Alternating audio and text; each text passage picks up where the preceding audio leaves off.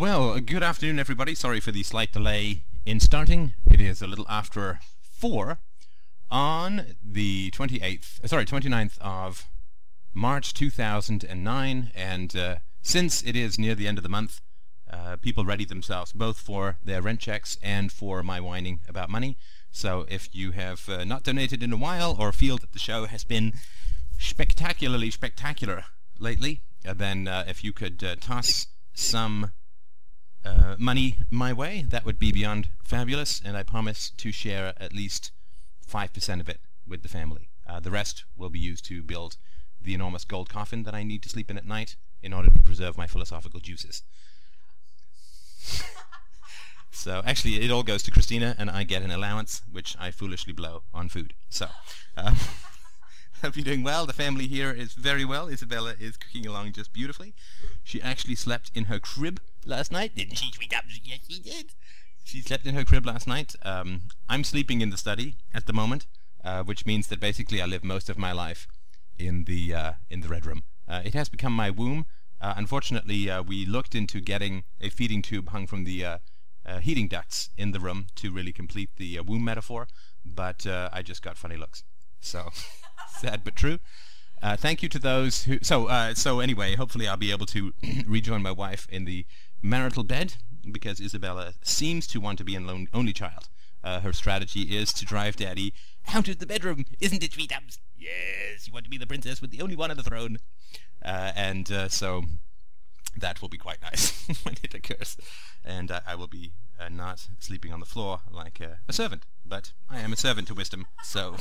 It's basically, I've got some cushions from the couch which I kind of jam together with an elastic sheet and sleep there. It's all too primitive for words. Yeah, absolutely. So next step is sleeping in the car, I think, for that final top-up.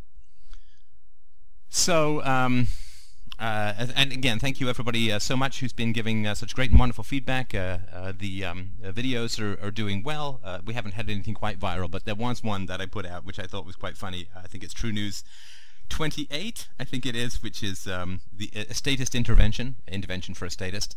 And I thought that was kind of funny. Some people got kind of offended because I appeared to be condescending, but that to me was part of the humor, which doesn't mean that it's actually funny. It just means that I thought it was funny.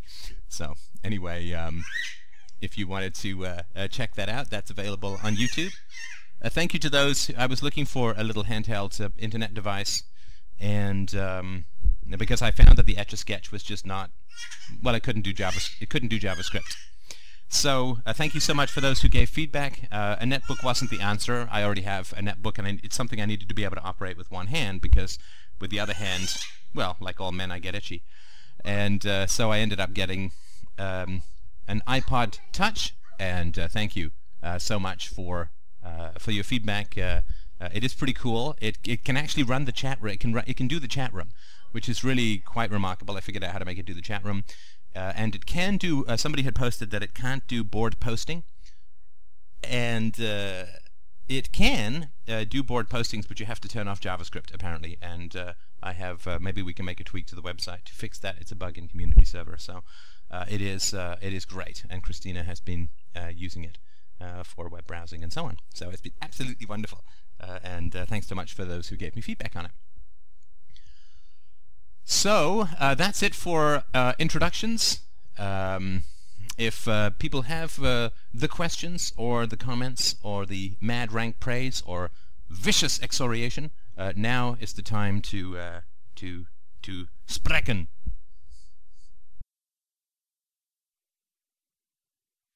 I had a question, but only if nobody else wants to take a crack at it. Going once, going twice, going thrice. Nobody, go ahead. Okay, so tell me if you have any thoughts on this. I've been with my current therapist for about 3 months or so, and I've come to the conclusion that I want to stop going to therapy with this woman. And I haven't taken the further conclusion about whether I want to start up absolutely like immediately, like next week with somebody else, or whether I want to take a short hiatus for a while, like a month or so. And I was hoping to have a chat about that. It's just because, I have this tendency to just like, as soon as I sort of get close with anybody, it's kind of like, run away. So I just wanted to make sure that that's not what I was doing, if that makes sense. Well, how's your? How's the therapy been going overall, and why are you? Why do you want to ditch the therapist you have? It's not been going badly. It's just not been going particularly well. Um, this woman, the therapist that I'm with, she has a tendency to take everything I say at like absolute face value. So, for example, last week I went in there, and I had an argument with somebody at work, and I only realized this after the session had ended, but I was presenting the story in such a way that just like it sort of justified the sort of passive aggressive fight that we kind of got into. And she just, after I presented the story to her, her comment was, "Oh, yeah, this guy seems like an asshole." And then we just sort of moved on. And this has been pretty typical with her. It's like I'll sort of present an issue or present something, whether I'm being completely honest or not. It's all sort of really surface. And as much as I try to go deeper into something with her, she's just not so much with that. And have you talked to her about this as an issue? I'm not saying you should. I'm just curious if you have. Yeah, I have. And I've told her, not only do we not really go deep into anything, and I mean, I want you to call me out when I'm being, when I'm not being completely honest or get into something deeper with me. And she says, "Okay, yeah, we can do that going forward." And then it doesn't happen. And also, I've talked with her also about she has a tendency to, at the end of the session, she'll ask me this weird random question. And I'll answer it, but I'll say, "Okay, well, why did you ask me that?" And she'll always say, "Well, some guy that I was thinking of dating had posted this in his profile on Match.com, and I thought that you might know what he was talking about." And I've told her, I don't really want to know about your personal life. I'm sorry. Let me just interrupt because I just want to make sure I follow this. So your therapist at the end of a session will ask you a question. You'll say, "Where's this coming from?" And she'll say, "Some guy I was thinking of dating on Match.com posted it, and I wanted to get your thoughts about it." Yeah. It's a little bit weird. In terms of the degrees that she has on the walls, how many matchbooks with checkboxes are there that are framed? Very funny. Very funny. No, it's a full wall of Harvard and Yale. So. No, really. What? Really? Really? Really, really? No. So, okay, and I'm not a therapist, and I'm not even going to guess the. I mean, it's not an ethical situation, I think, but it seems a bit odd to be asking dating advice from a patient. Yeah, and I asked her, "Okay, why are you asking? Why are you doing this? Why are you telling me about this?" And she's like, "Well, I like to make myself seem more human to my patients." And it's like, I don't want you to be that human. I don't. Are you having a grave difficulty determining her species as it stands? Yeah, like, do you pretty occasionally much. not want to lick her because you think she might be a poisonous tree frog or something? Very funny. Yeah. So that was the justification that she gave, but she's been good since I brought up that bit. She's been really good about not doing that anymore. So she was responsive to at least that suggestion, but the other suggestions of, okay, like call me when I'm talking complete bullshit, that's been not so much. So I haven't been getting really a lot out of the sessions, except for realizing on the 2-mile walk back to the train station that, oh yeah, I was completely being passive aggressive again there, and yeah, I should work on that. So it's like all of the insight that I get comes after the session and thinking about actually how it went. Right. Which is interesting. It's been helpful, but... Right, right. Now, I mean, I would say, and having had a good mock-on of the therapist, which I don't know the entire context, but that was funny to me. If you have a therapist that you've outgrown, let's say, that to me is a good transition. Right. Right. I mean, it's not wasted. It's not bad. It's not problematic from that standpoint, because it's just someone that you have now realized is not appropriate to where it is that you want to go. But obviously, this therapist was appropriate to where you were or where you wanted to go at some point for some time, right? Yeah, I mean, like initially it was good to have a place where I could go every week, where it was sort of like, it's a stable influence, someone that I see and can talk to regularly, and she's very personable, she's easy to talk to. So that was really, it's been really helpful for the past 3 months as I've been sort of settling in here. But now it's kind of like, now I've got a sort of rhythm to my life where I want to start doing actual like heavy lifting work, which I don't think is like where she is. Right, okay. And that seems to me, if you have problems with the therapy, you've tried talking about it with your therapist, and you haven't achieved a successful resolution, and there are, I would say, a couple of warning flags about asking, what do you think of this guy's dating profile question? Christine is saying there are some ethical issues with that, which doesn't particularly matter, other than it's not a completely subjective opinion that we're going with here. Then moving beyond that therapist would I think be a good idea. I would suggest not jumping straight into another therapist, a relationship with another therapist, because I think you need to figure out where the warning signs were, so to speak, with this therapist. Right? You don't want another transitional therapist. What you want is another therapist who can take you all the way, so to speak, right? Right, exactly. And, I want this next therapist to be like the long-term relationship that when I'm done with him or her, I'm sort of done with therapy. Yes, yes, for sure.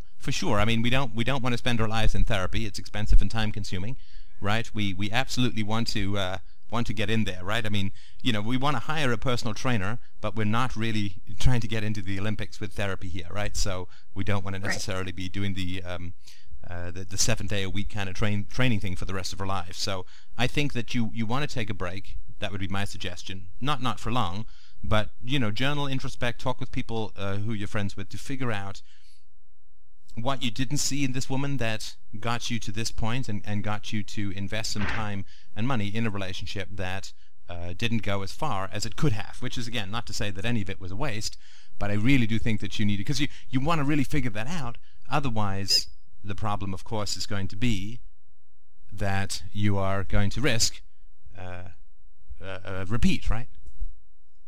Right, that makes a lot of sense. Yeah, it's like dating. I mean, if a relationship blows up, it's usually a good thing to sort of figure it out before, jump in the next set of bones, so to speak. Yeah, Greg just asked a question like, how can one figure that out in isolation? But I don't think that that's what you're suggesting at all, is it? In isolation? I think I said journal and talk to friends and so on. Yeah. Right. Yeah, I did. So no, nobody's talking about isolation here. Right, that makes a lot of sense. But I mean, the training, of course, and the training is to follow your feelings, right? I mean, if you go back to the first interaction you had with this therapist, I guarantee you that there's something there that would have been some sort of indicator that, in terms of your feelings, and it may have been maybe nothing objective, but just in terms of what you experienced, that sort of blink phenomenon. And I think that you need to figure that one out so you can get the most bang for your buck out of the next therapist, in my opinion. Yeah, that makes sense. And my history with this therapist has kind of been, a history of not following my feelings. Because if I'm really honest with myself, the first session I went there was, I thought on the way home, yeah, she's a nice woman, but she doesn't seem particularly therapist-like, which has, been my sort of problem with her. So, right, yes. and that would indicate to me that it's not that the therapist won't take you deeper, it's that you chose this therapist in order to not go deeper. Yeah. We have a rousing yes from Christina, which sorry. My stuff's always opinions. Christina's stuff is always complete and absolute fact. In fact, if she ever repeals gravity, we're all completely hosed. But Nice. But yeah, I think Christine is absolutely right. I mean, given where I was in January back in the United States for less than a month when I chose this woman, yeah, I can tell you that's exactly why I chose her. Right. So, yeah, time to move on and get someone who comes with 3 canaries in a cage, a miner's hat, and some excavation gear. Because if you want to go deep, that's the person to go with. Absolutely. Be like Margaret Thatcher visiting the miners. Ooh, yeah. Bad 1970s British joke. Okay. Exactly. That's exactly what it would be like. Does that help? Yeah, it helps a lot. Thanks, Steph. I really appreciate it. You're welcome, and keep us posted, of course, about how it goes. Sure, will do. All right. I think we have time for one more question. Just kidding. We have time for some more questions. Steph? Yes. I wanted to convince you of something. You wanted to convince me of something? Yes. Go for it. But it requires that you forget everything you know. I wanted to try explaining... I'm sorry, yes. How far back should I go? Well, maybe a few years. I wanted to try to explain UPB to you as if you were somebody who didn't know anything about it. And maybe you're somebody who's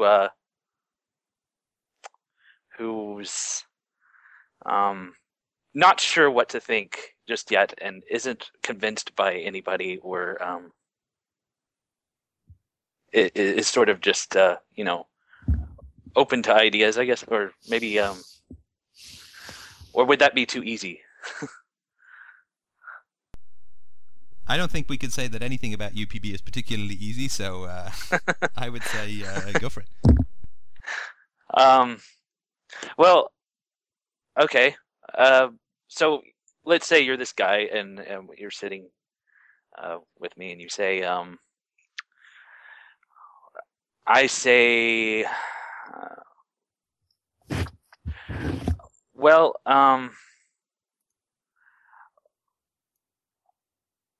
you say something about the government, let's say, and maybe you say, maybe I say government is bad, and you say, well, I'm not sure what you mean by bad or good, and I'm not convinced that morality is anything to be concerned about, because I'm not convinced that there is such a thing as good and evil. Maybe we're just all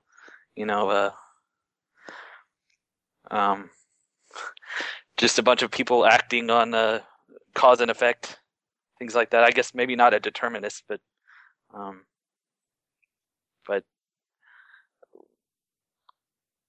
I'm trying to set the context, I guess, or the subtext as I've been trying to learn in acting class here. Well, I mean, of course, the first thing that I would say is what are the definitions, right? Right. Like, okay, so you say morality doesn't exist, or there's no such thing as morality, or morality is invalid. Well, what is it that you mean by morality, right? And if the person says that which Zeus has inscribed on the forehead of every sentient being, then I would say, well, yes. I would completely agree with you that by that definition, morality doesn't exist. In the same way that if you define morality as a square circle, yeah, it's an invalid concept and so on, right? So we would just start with definitions, right? Right. So maybe I could, okay, so you're this guy, and here we go. So how do you define good and evil? Sorry, am I the guy who's saying there isn't such a thing as good and evil? Yes. Okay. Well, good and evil would be, some external standard of behavior that we're supposed to adhere to. Well, what does that mean exactly? Well, you shouldn't kill, you shouldn't steal, I mean, whatever, right? I mean, just some external standard that we're supposed to adhere to. I don't believe that external standard exists, and I also don't believe that even if it did, we somehow magically have to adhere to it or agree with it. So you're. I'm not sure what you're saying. You're saying that killing. You believe that killing is wrong, but you don't think that there's any external standard. No. I don't think that that? killing is wrong. I think that we may, as a society, want to designate it as wrong or bad or whatever and propagandize our children to not do it because there may be negative consequences to it. But it's not, there's no external standard that makes it objectively wrong or bad or evil. It just may be impractical for society to allow it. So society that you live in defines what's good or bad. Well, yeah, of course. I mean, it's sort of like, it's not evil to not change the oil in your car, but we don't like the consequences if we don't, and so we make a rule for ourselves called change the oil in your car every now and then. But we wouldn't say that's moral, and that's the way I would view moral rules. I see. So society, so morality, or it's relative. Good and bad is just sort of what society defines it as, or it depends on where you live and who. Well, no, sorry, I'm not. But you're conflating two things, because I'm saying there is no such thing as good and bad, and you're saying, okay, well, good and bad is, right? But that's like me saying there is no such thing as God, and you saying, okay, well then God says this, right? But there is no such thing as good and evil, right? There are some rules that we may want to inflict upon people as a whole because it's impractical to live any other way. But so we can't use the terms good and evil because I'm saying they don't exist, but you keep using them. Hey, it's fun to be evil. Sorry, go on. All right, so if I were to steal your wallet, what would you say about that? Well, I'd say I don't like it. And I'd try and get it back, but, it's sort of like if you steal, like if we're playing soccer and you take the ball away from me, I don't like that either, and I'll try and get it back. But I'm not going to say it's some sort of universal, God-given moral rule. So if I were to steal your wallet, you would react in the very same way as if I were to steal a ball from you in basketball. Yeah, well, not steal, but if you were to take a ball from me in basketball, I'd be unhappy and I'd, want to get it back and so on. But I wouldn't sit there and say you must be thrown in jail for taking a basketball away from me, right? So you would not press charges or throw me in jail for stealing your wallet and spending the money on whatever I want. No. I might press charges because that's the rules of the system that we live in are that you can press charges. And if I want my wallet back badly enough, then I might press charges. But again, I'm not going to say that's good or evil. I'm just going to say I want my wallet back, and there's this tool I can use called the law, which I can appeal to get my wallet back. So I'm going to do that. Okay, so because you can't get the ball back with the same tool like the government, you can't press charges against a guy who's playing basketball with you and steals the ball, so you're not going to be able to use that. Instead, you got to, come after me, grab the ball with your hands, and get it back. Whereas if I steal your wallet, the government is just another tool, or like your arm, to get the ball back. Yeah, I mean, look, the rules of basketball are you can't take someone to court for taking your ball, right? And so right. I'm not going to try and do that. But the rules of my wallet and you taking it are that I can take you to court to get my wallet back and punish you or whatever. And so those are the rules that I'm going to use if I don't care that much about my wallet, then I won't. But those are the rules that I'm going to use, if that makes sense. So who defines these rules? Well, I mean, there's many groups, many advocates. It's like saying who defines the English language. It's just something that evolves based on practical usage and consequences. So nobody's defining these rules? Well, that's like saying nobody defines the words that are valid in the English language. But there's no central committee, really, that defines the English language. It's kind of a work in progress that is a cultural aggregation. And the same thing seems to be true of the rules and laws within society, or all societies in general. So if there's no committee defining any of these things, who are you going to get your wallet back? I'm going to the people who are going to enforce me getting my wallet back. Right, the police. Who are these or whatever, people? Right? Okay, so these are the people that are making these laws and enforcing them. Well, yeah, but I mean, the law is sort of a collective process, right? I mean, like the English language or rush hour or something, right? Well, let's say we're in America. You've got these group of guys, and they call themselves the Senate and the representatives, and this is that group of people which make these rules. And I'm not a member of this group of people. I'm not part of that. These are a number of individuals in one location making up all these rules. Are those the rules you're talking about? Yeah, I mean, the rules that are available to me, right? And of course, you can try and make your own rules and see if they will be generally adopted by society, right? So, you could create your own EULA, right? End user legal agreement or whatever, and see if it's accepted by society. It's like language. I can make up a new word called Spammy Got Me Not, which, I don't know, means something, and then I can attempt to get people to adopt that word, like the word bling, or the words bling bling come up and so on, and grills and cribs and all that kind of stuff. And if people adopt it, fantastic, and there's no, again, I don't have to sort of petition the OED, the people who write the Oxford English Dictionary, to say you have to put this word in. I mean, I guess I could try, but even if they did, it wouldn't be commonly adopted. But you can always try and get that stuff in, and see if it works or not. And the same thing is true of laws, right? I mean, if you have a law that you want to propose, then you can propose that law and see if you can get enough people interested in it to get it adopted. And that doesn't necessarily mean exactly by the government, but most times it generally does. And that sort of collective participative process is how these rules get. But I mean, sure, you know all of this. So. Right. It's democracy is what you're talking about.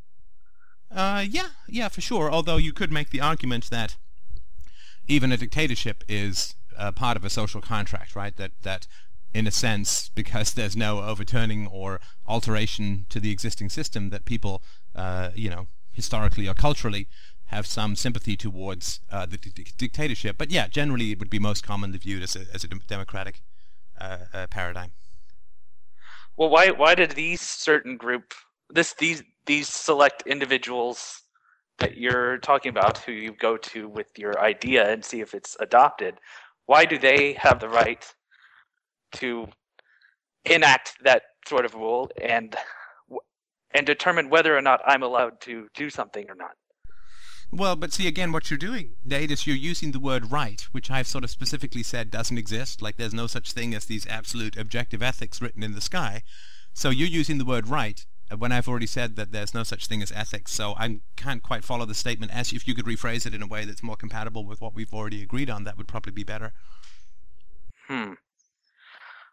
Okay, so if I want to do something, let's say I want to start my own post office and deliver letters.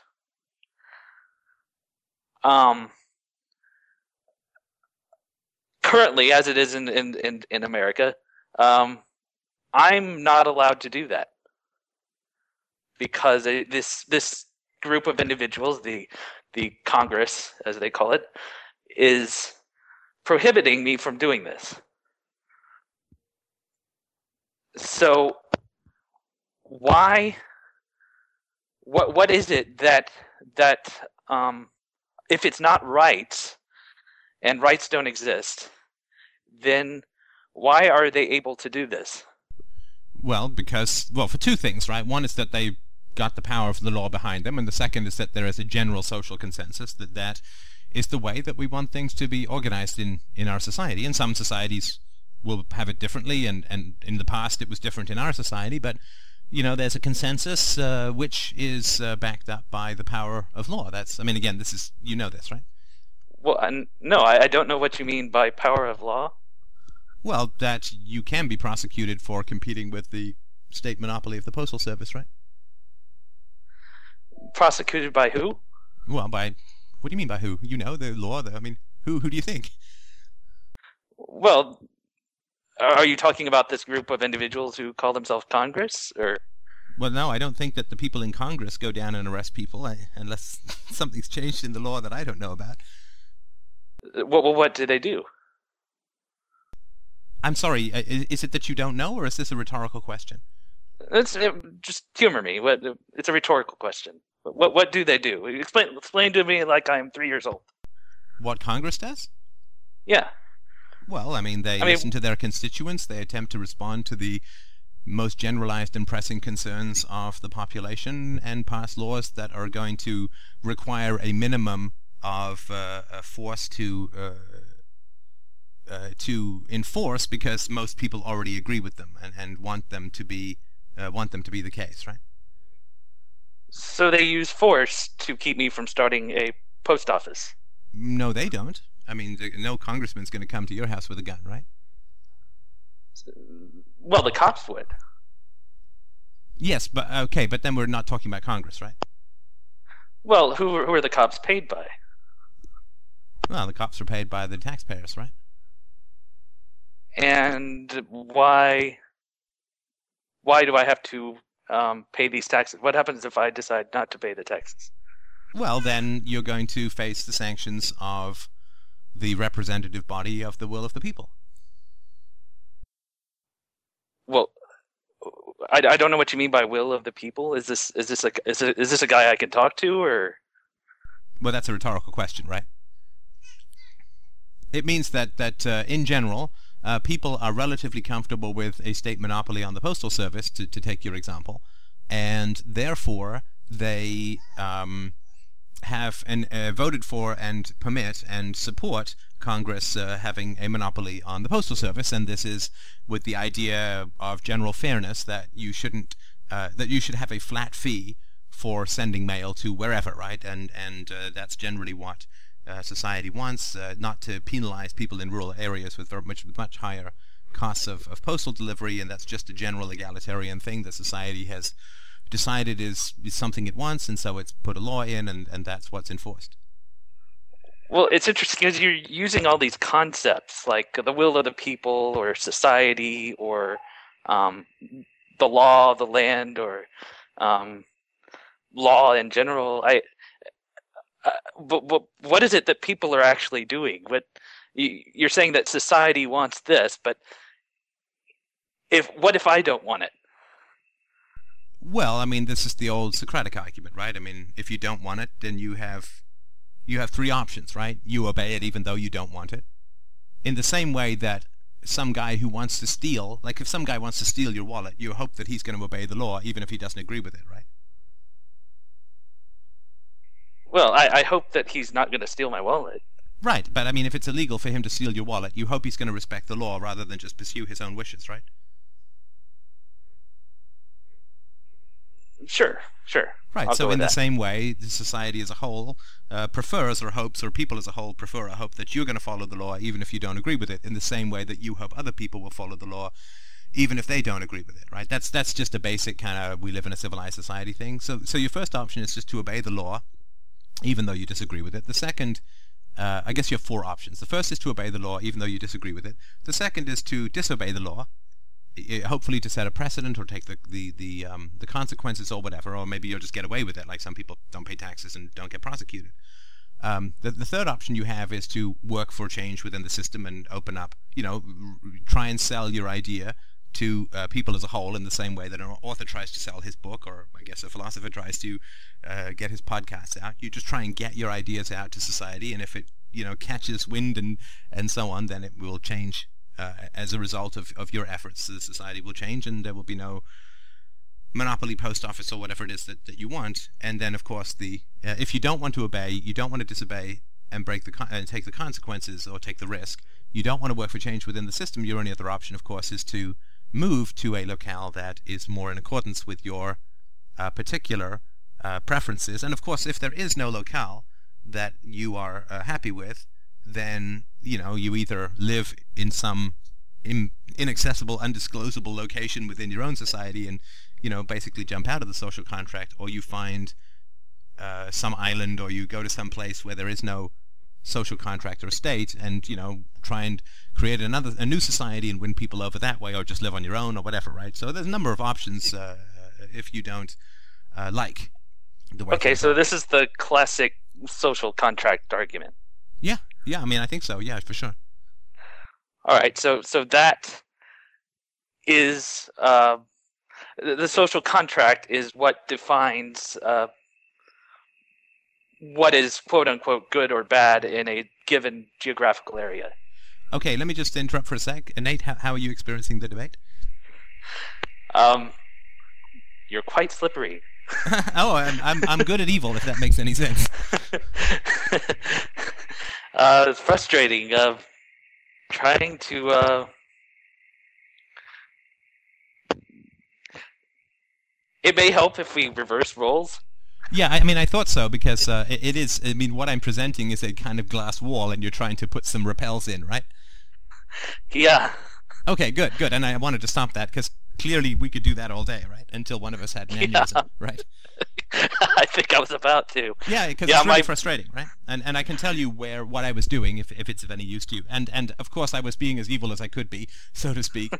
And I think that's important, right? Because these are the kinds of, we obviously want to go up against the best qualified people in a way, and I tried to put on the relativist from hell hat as much as possible, right? Right. Okay, so I'm going to just, I don't want to do a full role reversal because it'll take a long time. I'm just going to sort of point out where it is that you could have taken another approach, and whether that would have worked or not, I don't know, but I can tell you the approach that I might have taken, and, it doesn't mean that it'll work, it's just my particular, right? So the difference was that you were attempting to establish a prescriptive set of rules, and all I was doing was describing what actually is, right? So there's a very big difference between descriptive and prescriptive conversations, right? Yes. Right? So yes, if we were two doctors, right, it's like the difference between saying, here's how we should cure people, and saying, people are sick, right? Here's how we should cure people is prescriptive, right, I guess in the double sense of the word. And people are sick is descriptive, right? Right. I see this approach quite a lot. People are violent. Everybody, whoever's in power controls the gold. What is that? The golden rule. Yeah, whoever has the gold makes the rules. Right, and those are all descriptive statements. And what I was doing was merely describing the world that is, right, with no value judgments other than, like an anthropologist says, yes, they used to sacrifice goats and occasionally children, right? Right. Like with no value judgment, it's a description of what occurs within Aztec or whatever, a particular society, right? Right. And so the difference was that you were attempting to create a prescriptive conversation, but all I was doing was providing descriptions of what it is, right? Of what society is. Yes, and I couldn't seem to jab my stake in to change the. I couldn't seem to turn the direction of the conversation in any direction towards prescriptive versus descriptive. Right. And if you can't turn it from descriptive to prescriptive, you can't have a conversation about philosophy. All you are is two people describing a tree. It's tall. It's green, right? It's happy, right. It's in the ground, right? Right. All it is, well, you're attempting to say, this is the most beautiful tree ever, and the best tree ever, and someone else is saying, this tree is brown, right? Exactly. Right. So that's an important distinction to understand when it comes to debating, that if you're facing a descriptor and you're attempting to impose a prescription, you have to make that clear. And there's only one way that I know how to do that.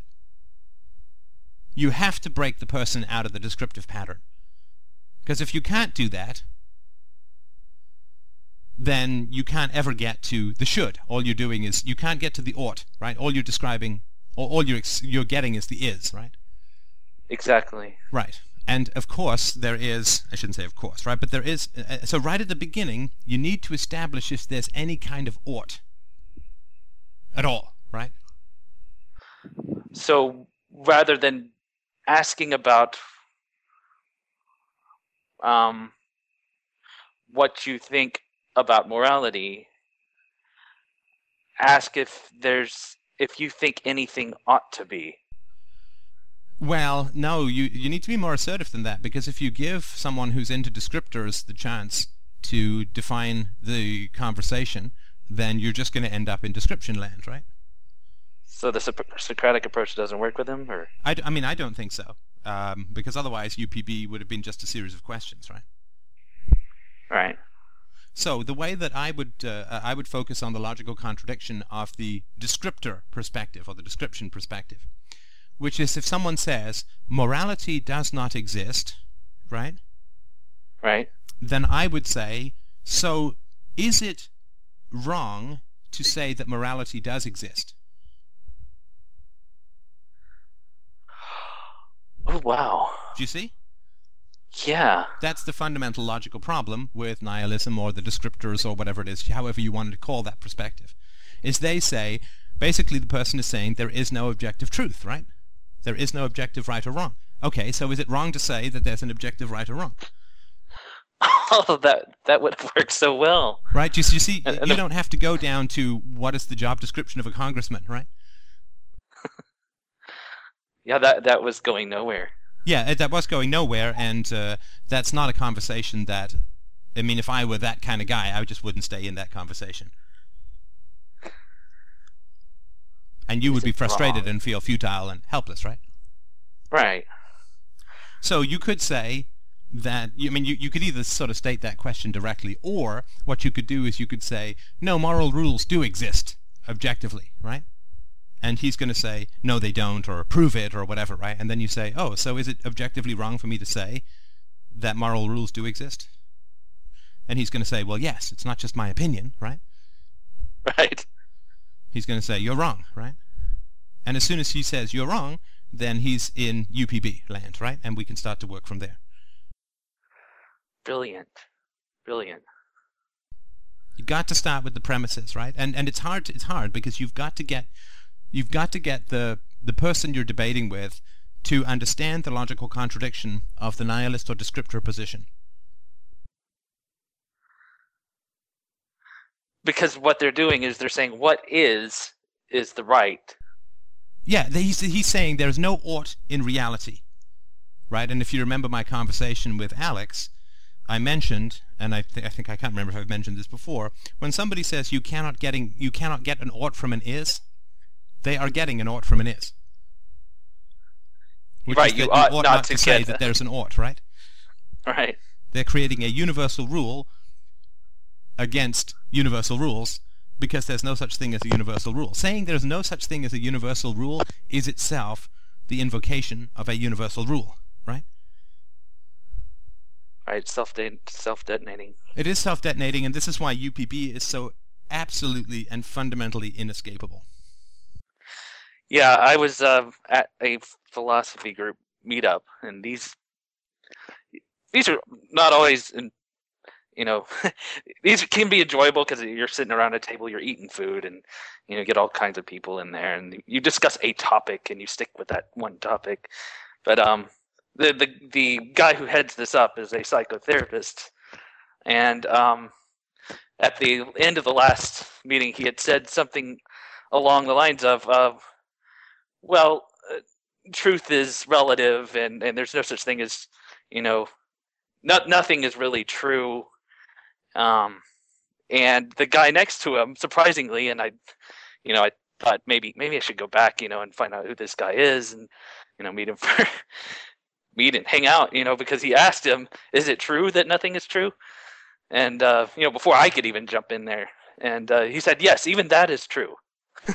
Even that is relative? Yeah. It is even true that my opinion that truth is relative is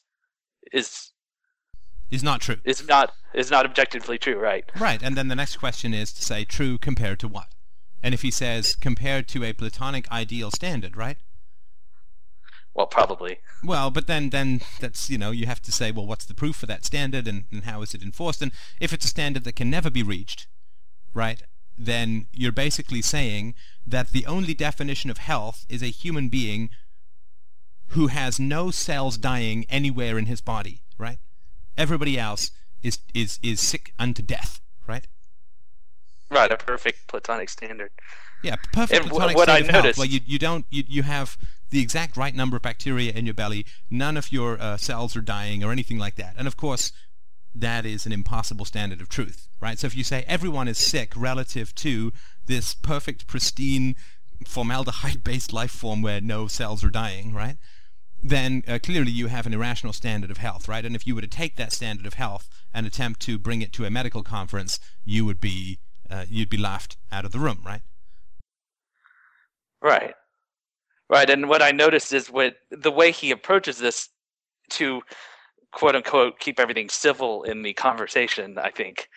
Because you get a couple of different nutters here and there coming in. He will say that we should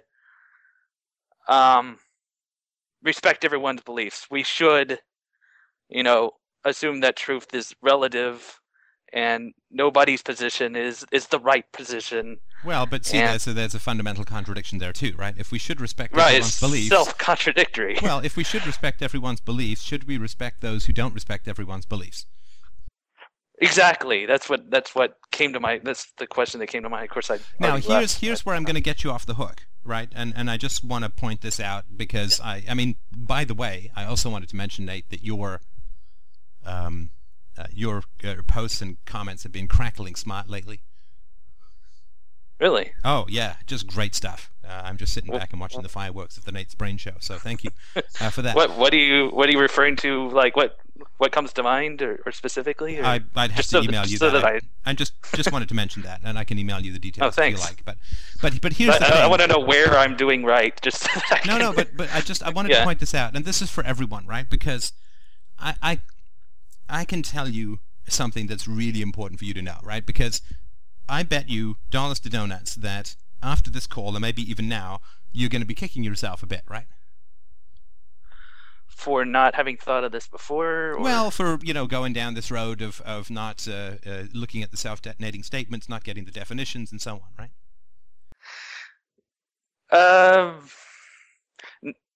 Yes and no. I would have probably done that, but stopped myself. Right. But yeah, okay, yeah. well, let me help you stop yourself. Right. Let me help you stop yourself. The reason that it's hard to point out the self-detonating statements in someone's initial premises is what is his emotional reaction going to be when you do that? Irritation or anger. Yeah. He's gonna eye rolling, the usual. No, what's the emotion that goes on deep down, not the surface irritation.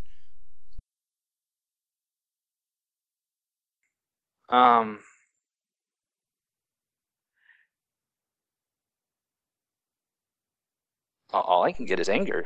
I think that you're exactly right. I think that you're exactly right. They're gonna get really angry. Well, when you get them to define terms, even it's they get kind of annoyed. They're like, oh, come on, you know what that means. The mainstream media uses it all the time, or Yeah, I got you get that the before. surface irritation, right? But this is what Socrates faced, right? And what we face as well, to a smaller degree, of course, right? But it's people are kind of pompous windbags as in general, right? Right, like this guy talking about anger on the boards recently. Oh, I'm sorry, I didn't get a chance to follow that thread, but Yeah. and it's not because they're necessarily nasty or bad people or whatever. It's just that we don't have a culture which values calling people on their nonsense.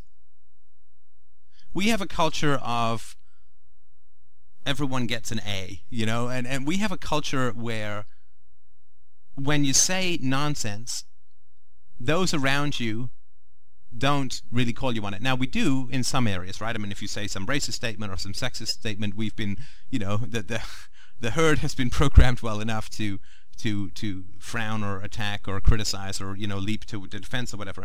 But as far as philosophy and ethics and metaphysics and epistemology and politics and all of that goes, you can say the most outlandish nonsense and think that you're just the biggest philosophical genius in the world, and we don't have a culture which says you should not let people do that because it's bad for them and it's bad for the world. Right. So everyone sails along, able to say the most outlandish nonsense, self-contradictory mishmash of, cross-eyed, brain-fart nonsense. And people don't care enough to say, okay, this is going to make this person really pissed off. I'm going to get uncomfortable, but I can't not say something.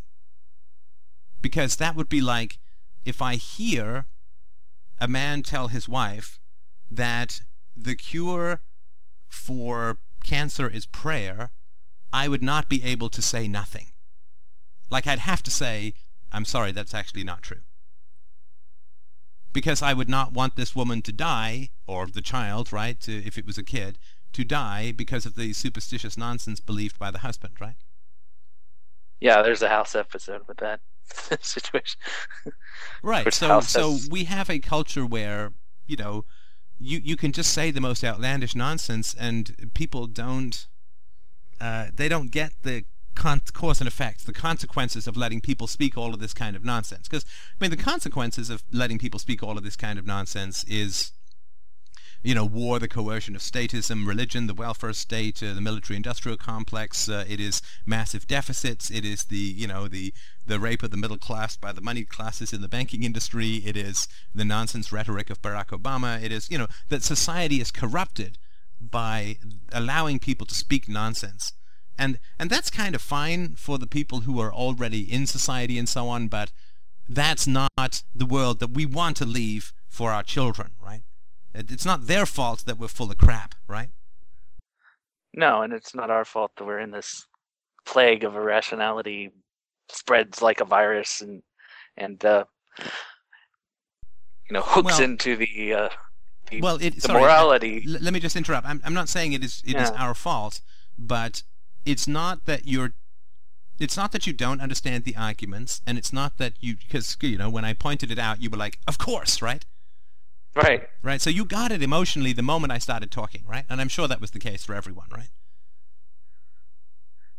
Which means you already know the argument, and there's a reason you don't apply it, and that's because it's the fear of attack, right? There's almost nothing worse than to disprove an intellectual's argument in 10 seconds. There's almost nothing worse. You can slap his kid, you can punch his wife, you can run over his dog, and he will usually be less angry than if you point out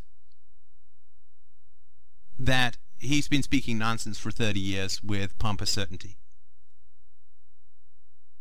That freaks people out like nothing else.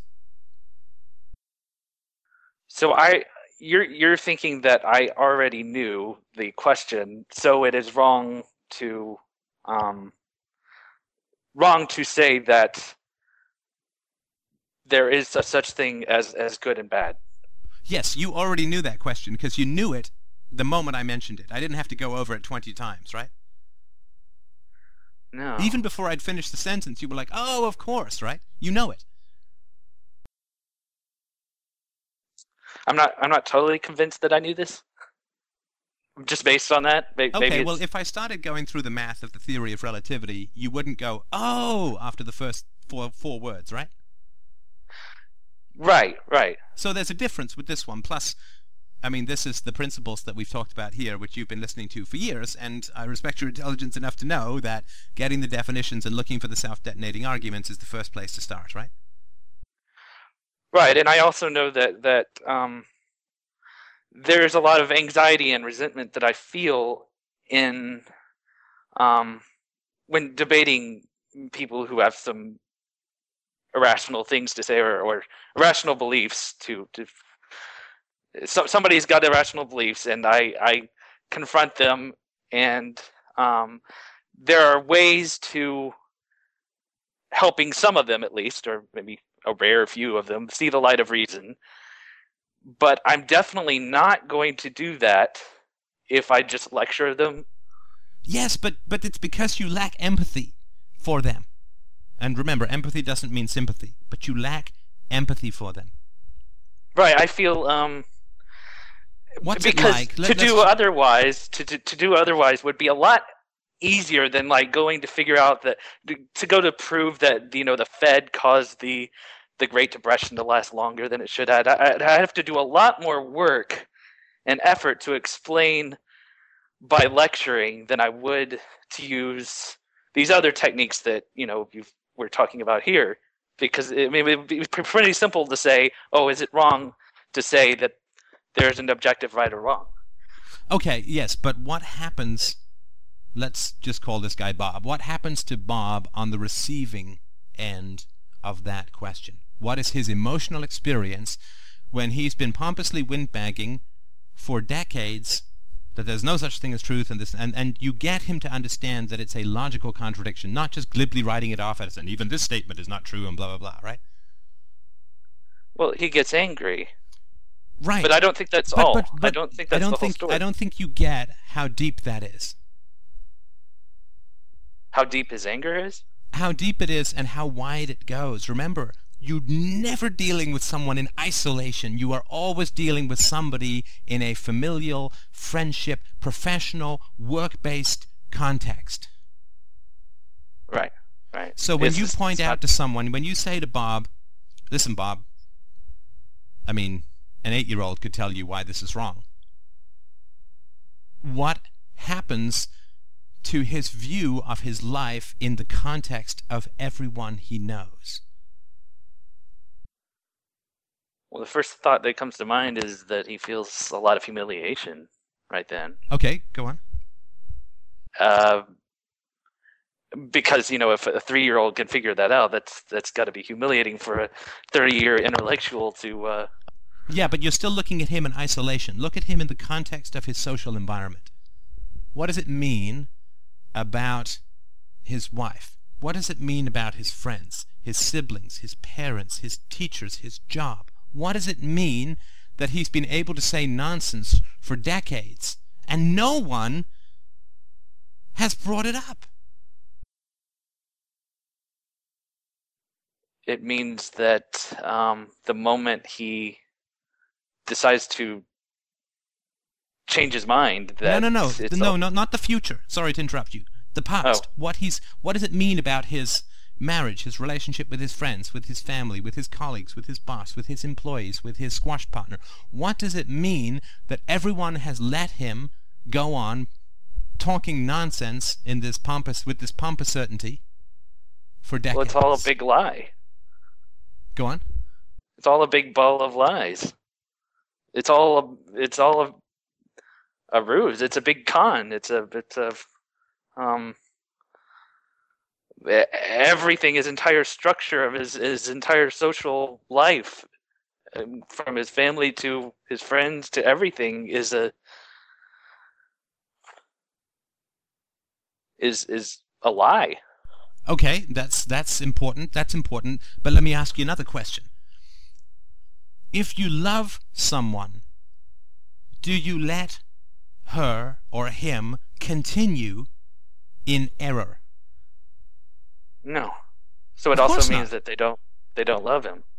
Right. I mean, if you know that the brakes aren't working in your car and your wife or your child wants to drive it because they think the brakes are working and you love your child or your wife, you say, don't drive that car because you're incorrect in your assumption that the brakes are working, right?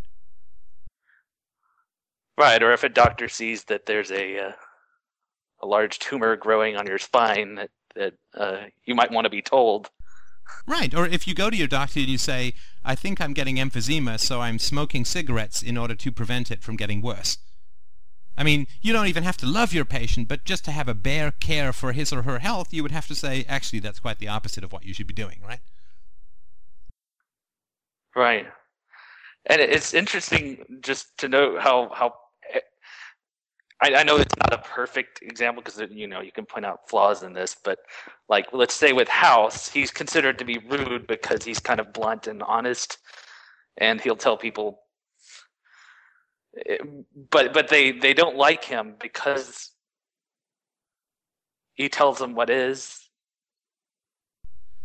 Well, let's just stay with this Bob fellow. I don't want to go off on someone else. Maybe I'm going off. So Yeah. if it's true that if you love someone, you do not let him continue in error, then what does it mean that no one in his life for 40 or 50 or more years has interrupted his statement of errors, his statements of error? That they must hate him. Well, I Or they think don't that's care interesting. about him at Yeah, all. no, I think that's very interesting what you said, because the logical response would be that they don't love him, but I think that to let someone continue in error is a form of passive-aggressive hatred. Right. It's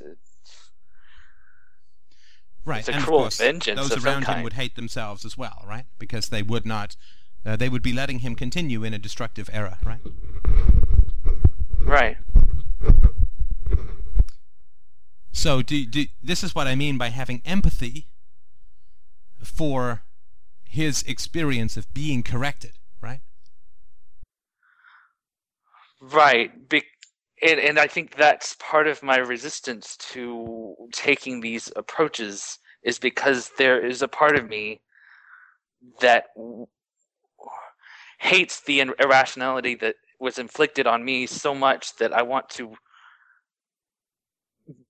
be vengeful in some way. Okay, yeah, we're not talking about you just now. We're talking about your empathetic understanding of this guy.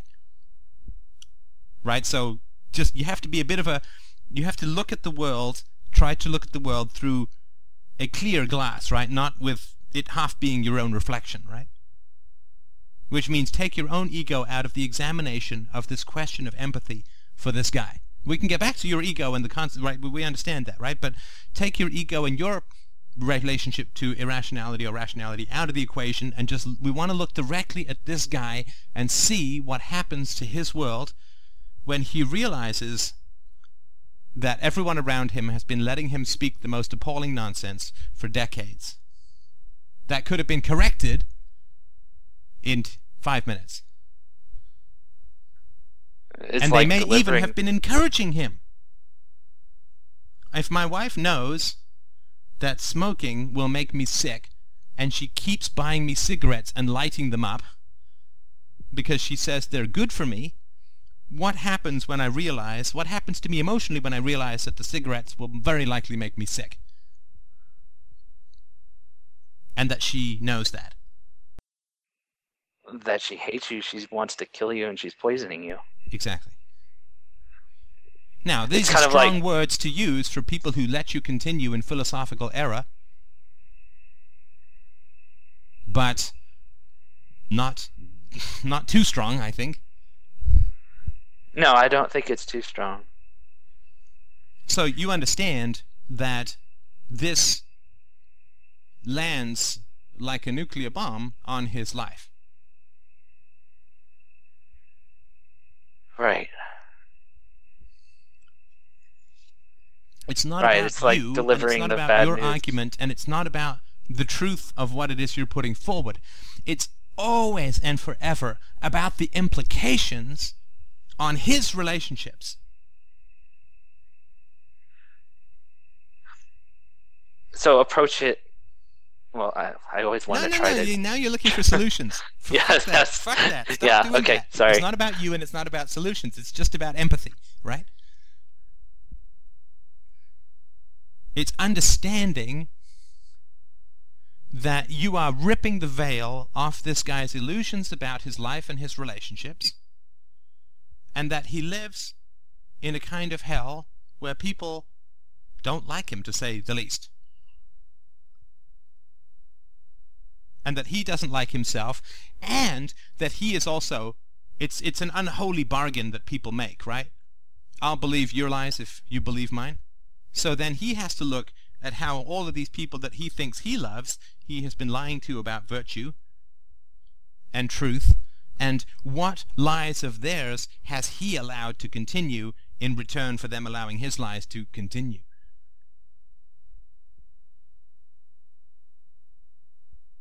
Do you see what lid you're lifting here? Yeah. Now, unconsciously, you do see it, which is why you didn't take this argument, the one that I gave you to begin with, because you know exactly what's going to happen, and you know why to every last detail.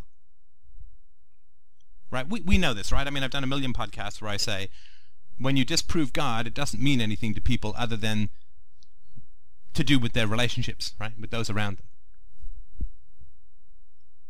It's not God, it's not the loss of God that they fear, but the attack of those who claim to love them, right? And who are only, in fact, quote, loving them because everyone's allowing each other to continue in this delusion called supernatural beings live in the sky and in your head, right?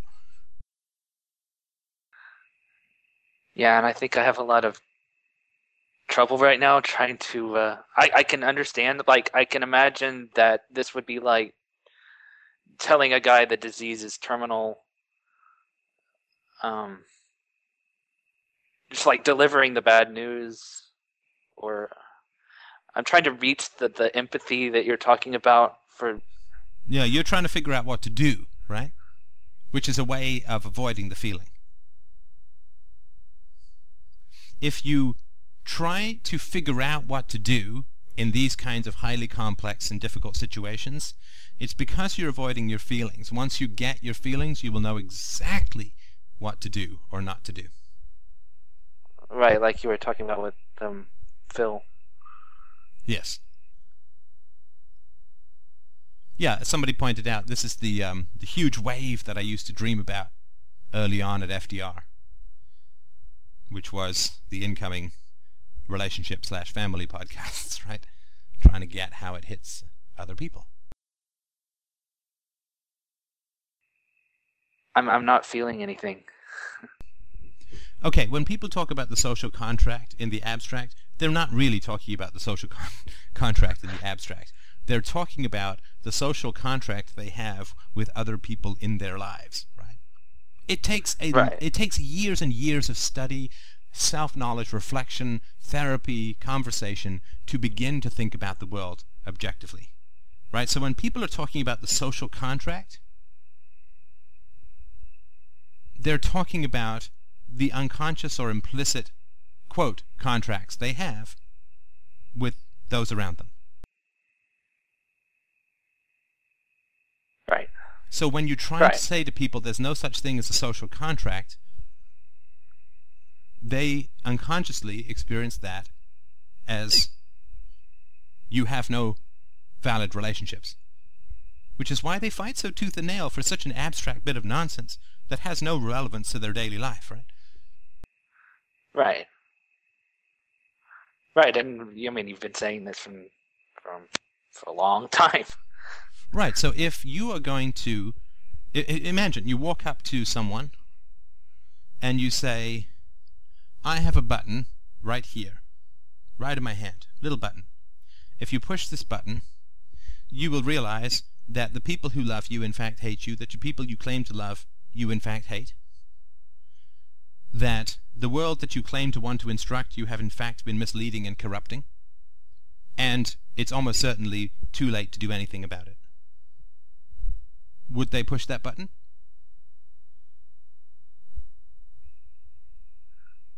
Hell no. No, of course not.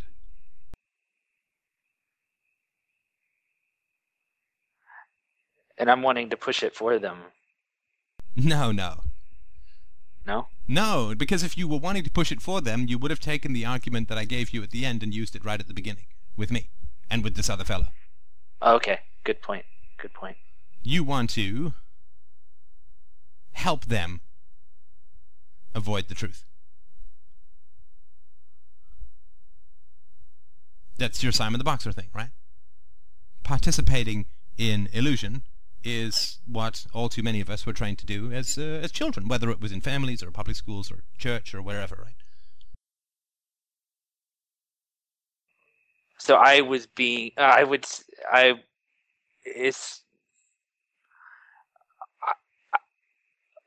like I was saying, I have a vengeance thing going. Like I don't know how to word this. Well, you hate this guy. Again, this is all just theory, right? But we'll see if it fits. I hate the guy you were role-playing. Yeah, you hate the guy that I was role-playing, this Bob fellow. You hate him. And what you're going to do, which is the Socratic vengeance, is to lose the argument so that he continues in his error and his emptiness and his nihilism and his misery and his aggression and his loss. Right.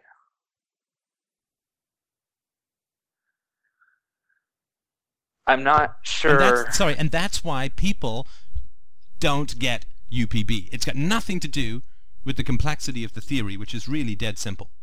People don't get UPB, as I've always said, because of the implications to those around them. Why do you think that I hate him?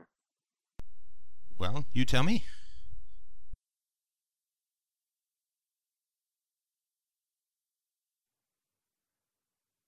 I really hate irrationality, but to say that would when what I'm doing is perpetuating it, then I can't say that I hate irrationality logically there. Well, you hate but I hate this guy. To the point you hate you don't first of all, you don't hate irrationality because there's no such thing, right? That's just an abstraction. It's people, right? So it's a misanthropy. It's, well, I don't know about the whole thing. Let's just stick with Bob, right? Okay, right? Bob. Because you I keep hate wanting Bob. to pop up into these big abstractions, like it's everyone, right? Right? This guy, Right. this psychologist, this guy, right? It would seem to me that based upon your behavior, you hate him, right? Yeah. So what do you hate? I'm not saying you're right or wrong about hating him, you understand. Now we're going for descriptors rather than prescriptors. What do you hate?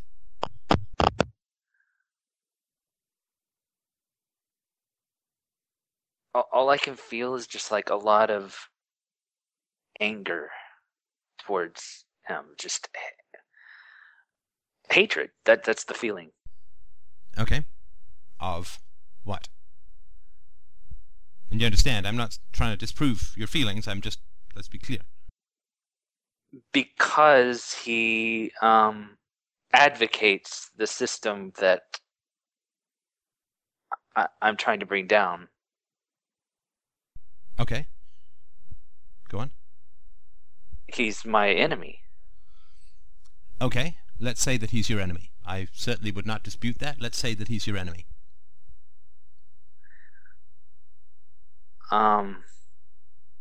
What do we do with our enemies? We attack them. Well, I don't know. I mean, this is an interesting question, right? I'm not going to come to a conclusion about this, because this is something that needs to be explored, but your first response was interesting, and it may be right. Right? I don't want to put my perspective out there, because I want to try and empathize with the way you are, and look at you through the sort of clear pane of glass, rather than with my own reflection, right? So, what, if this guy's an enemy, and it seems that he would be, what do we do with our enemies? Isn't this a very fundamental question that we have, right? And you say to attack them, right? Destroy them. That was just the first thing that came to mind, which is interesting. No, that's fine. Let's go with that, right? I mean, let's explore that for sure. I mean, yeah, let's explore that because I know that nowadays, I'm just to get away from people like this. But for now, let's just say I want to attack and destroy them because I hate them. Let's say that you want to attack and destroy them. What is the best way to attack and destroy them? Well, since I can't literally take out a knife and stab them with it, or shoot them, without some kind of consequences. Let's say that that's not an option. Go on. Yeah. So the next best thing is the sort of slave vengeance response, which is to enable their destructive habits, or right. enable Now let me just pass this out to the 35 odd people in the chat room who are listening, and this will of course go out to the people, tens of thousands of people in the future who'll be listening. When Nate and I were role-playing, who was gaining in strength and who was weakening? Who had a stronger position and who had a weaker position? Who was defining the terms of the debate and who was running around in circles?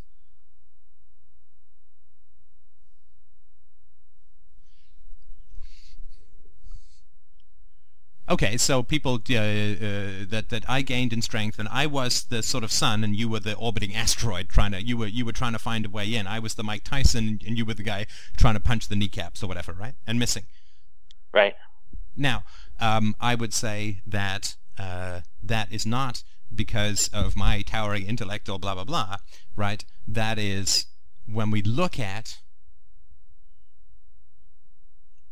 how your anger and your hatred plays out in these kinds of debates, I think it's pretty clear what you were doing. You mean the passive-aggressive slave vengeance, sort of enabling your bad habits or perpetuating your irrationality type of thing? Well, I don't want you to ask feeding me questions. feeding your irrationality, or I don't want you to ask me questions. I want you to tell me what your thoughts are. Well, those are my thoughts. That's my answer. Can you repeat it? Not in the form of a question. I was feeding your irrationality. Right. Right. I was feeding your ego, your pomposity, I guess. Right. You were allowing my erroneous position to strengthen itself, and you were weakening the truth in the minds of myself and of other people, right? Right. Now, if someone has cancer and you have a pill that cures cancer, and you put out, and you don't like this guy, and you want him dead, let's say, again, to use a strong metaphor, this is just a metaphor, then you would say to him, this cure doesn't work. It's not a cure.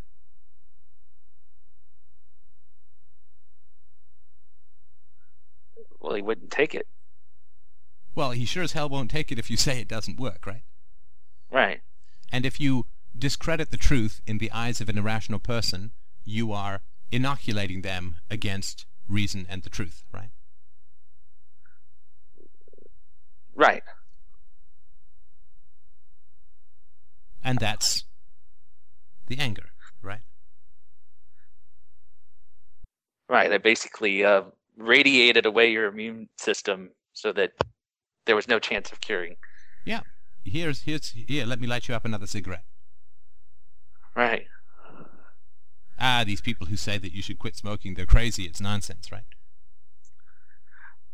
And I did it because I hate Bob.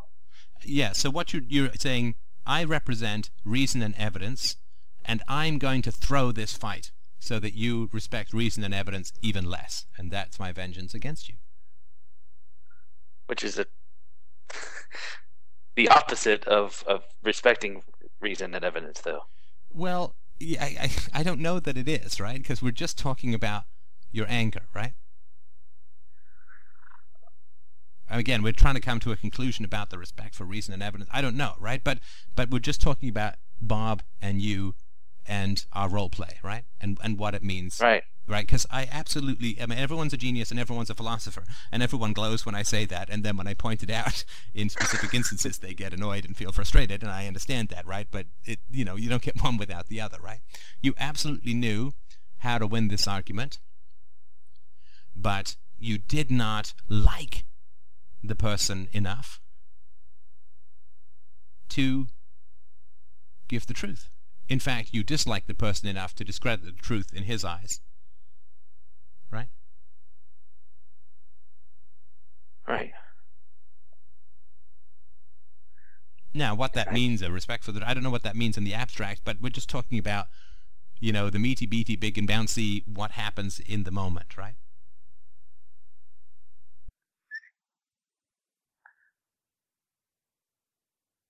I just don't know why I feel this this kind of hatred. But you said it earlier, didn't you, that this person is an enemy? Right. I don't know why I feel they're an enemy. Oh, because what do you mean you don't know why you feel that they're an enemy? Because they stand for everything I'm opposed to. Yeah, so, they oppose everything that you have reasoned out, and they stand for everything that you consider to be utterly destructive towards the world. And if this guy has kids, he's teaching them all this same nonsense, which is going to make them miserable and just be more enemies to deal with in the future. I mean, it's So I have a very good I'm saying reason to. I'm not saying he's an, evil or the devil, but it's not irrational to look upon him as an opponent, let's say. Okay. Right. If we believe X and these other people believe the opposite of X, and we believe that X is virtuous, then obviously they believe things that are the opposite of virtuous, and therefore they are an opponent when it comes to the propagation of virtue, right? And truth. It's all about morality. Right. And so if people are preaching anti-moral philosophies, then yes, they are an opponent, if not an enemy.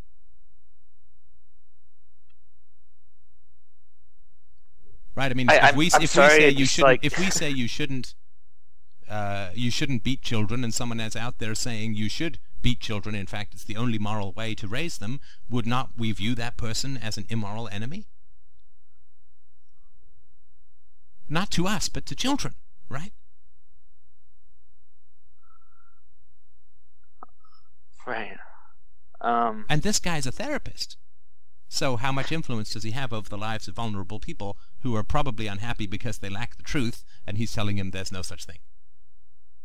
How destructive is that? I mean, he's not some guy who's a postman who doesn't have this, quote, moral instruction as his job, right? Yeah, and that thought did go through my mind. So not only he's an enemy, but he's a powerful enemy, who's going to have a great deal of influence over the lives of vulnerable people who need truth, objectivity, moral sympathy, and he's saying none of these things exist.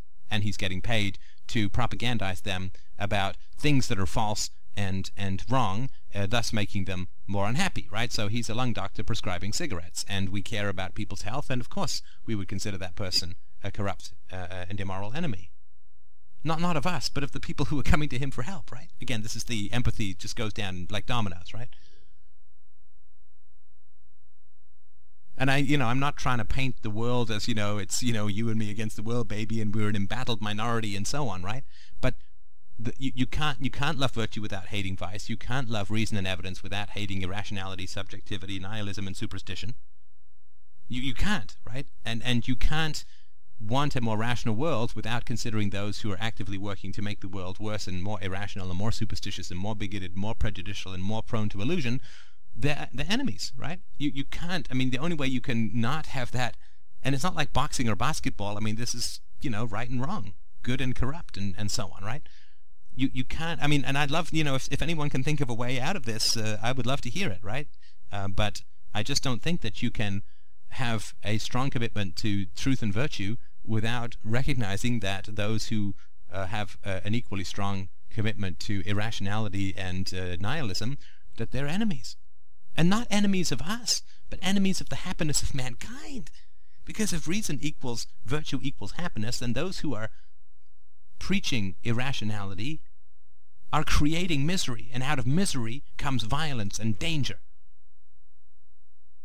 to us and to the innocent future. So no, wait. I don't want to ask it that way.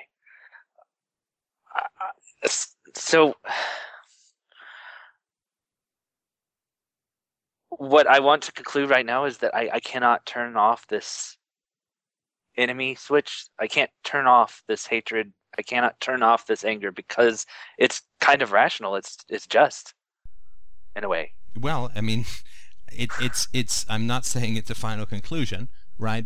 And of course, I've been wrestling for years about how to deal with opponents, let's say, or enemies, right? It's complex and it's challenging, but clearly, if we are right, the reason and evidence as our standard, UPB and so on, right? If we're an RTR, if we're right, then this guy is working in direct opposition to that which we consider good, noble, true, virtuous, and moral, right?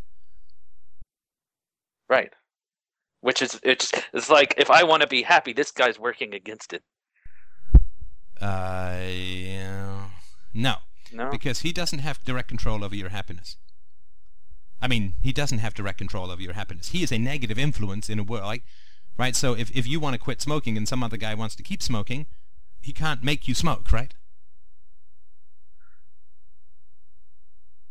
Huh. Right, so he doesn't have direct control over your own happiness. The real question So it's not about me. My hatred isn't about me in that case. Well, I mean, now we're getting to this, right? So, why do you keep going back? Keep going Because back you said where? at the beginning, there's good food and blah, blah, blah, right?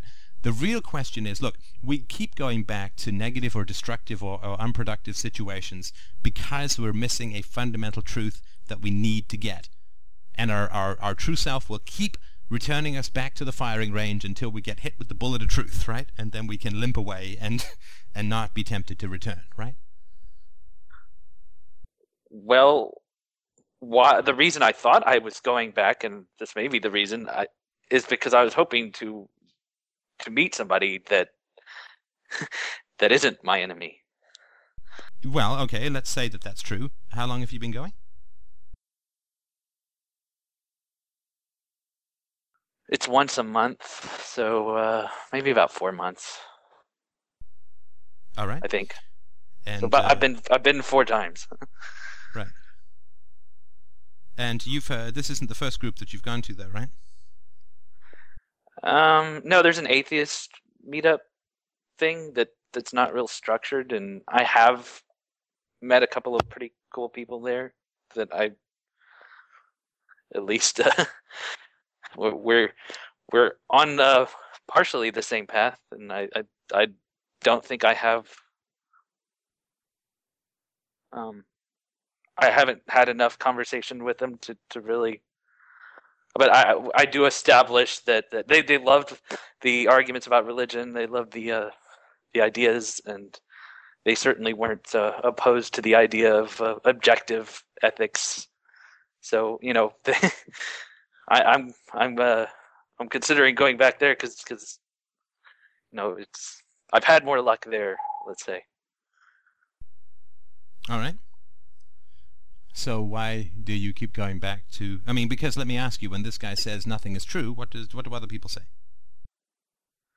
Well, the guy next to him said, asked him, is it true that nothing is true? And he's why I would consider going back. Well, that and guy. What happened when he said that? Again, I'm not saying go back or don't go back, right? I understand. I'm just trying to understand what the emotion is for you.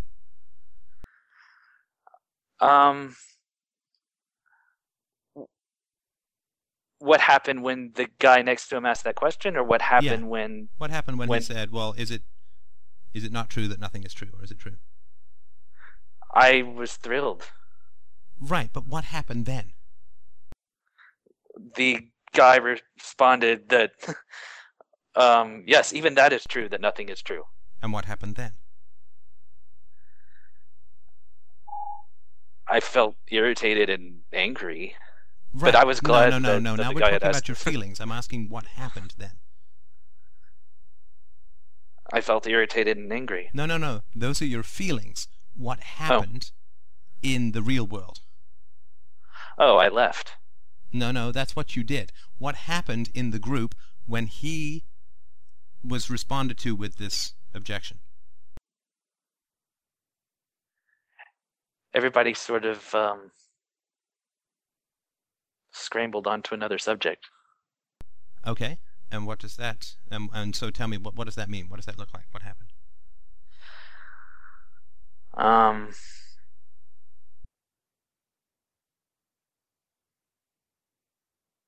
I think it looked as if everyone was uncomfortable for a moment. And then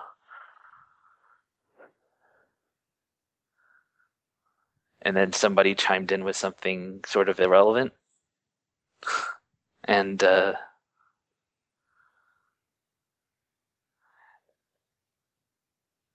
then he, as the facilitator, got it back on to the topic at hand, which was, I think, civilization at the time. Okay, and what does that mean? That means nobody wants to talk about it. Okay, go on. I mean, this is a philosophy group, right? Somebody made a knowledge claim that turned out to be completely self-detonating, and what did they do? They avoided it. Just like they avoided the gun in the room when I pointed it out several times during the entire conversation. They Right. they gave me that 1,000-yard stare, and then somebody went on with the conversation as if I'd spoken to a wall. Right. So you bring up an argument that, let's say, is not proven, but has, just from their perspective, but has a lot of validity to it, and they completely ignore it. This guy, this psychologist, makes a claim that turns out to be complete nonsense, and so they get close to the truth, or have the truth brought to them, and they freak out and change the topic. And this is a group, of course, that is ostensibly together or gathered together to pursue the truth, right? Right. And so this is a group that is aiming at the truth. The truth comes along, they freak out, panic, and evaporate, right? Right. So my question is, why are you going back? And again, I'm not saying you shouldn't, I'm just trying to understand why you're going back.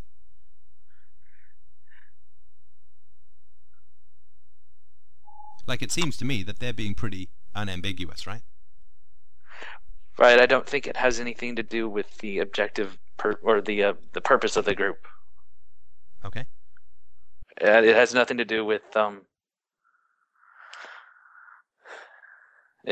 I want to meet people that are interested in pursuing the truth, and people like will see philosophy. Oh, it's a philosophy group. They're going to come and join and expect the pursuit of truth, and hopefully I'll be there to meet them.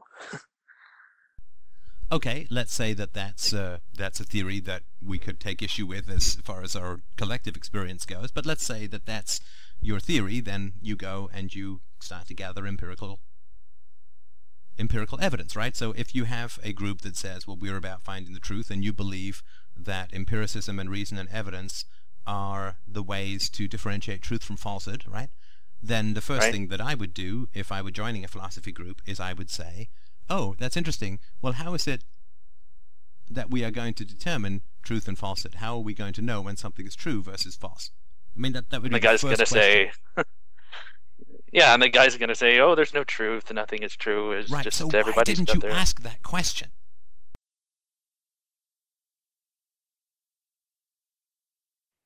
Oh. And I already knew that question a long time ago. You knew that question donkeys years ago, right? And you get to be a genius and philosopher, which means you can't say it never occurred to me. Right.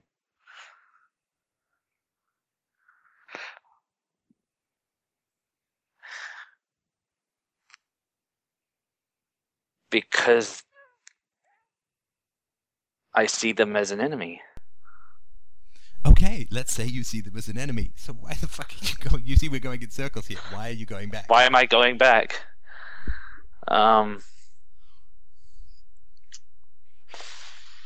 Because you understand you're giving them sanction, right? Yeah. You're pretending. You're playing along, right?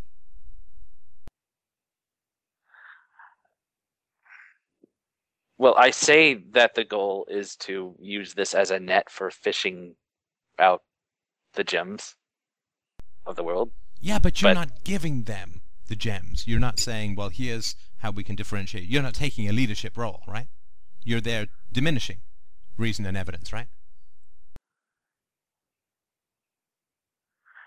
Right, I'm not even being the gem.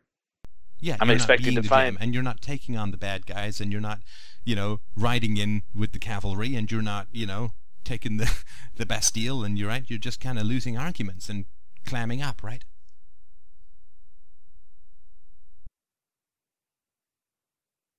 You're right. Because I know exactly how that conversation would go. And I would have to get up and leave right then. Right, and maybe somebody would email you and say, wow, that took some, balls of steel, right? And they'd be interested and curious, right? Most likely, they would all just sit together, picking their noses and whining about there being no truth while considering themselves to be epoch-cracking intellectuals, right? Right. Wasting time being miserable and spreading lies and filth, right? Right.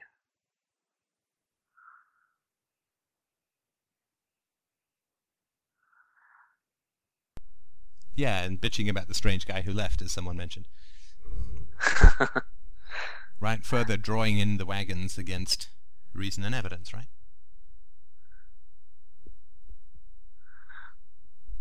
That guy's just, intolerant or whatever. Right. He's got emotional problems, right? Right.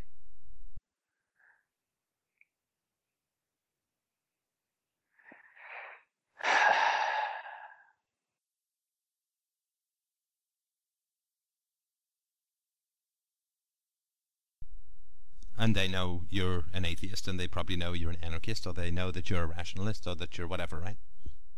Right. And you're coming, and they're saying the most outlandish things, the most astoundingly wrong things, right? And you're just sitting there being annoyed, right? Right. How many times does the anti-racist go to the Klan meeting? And why does he go?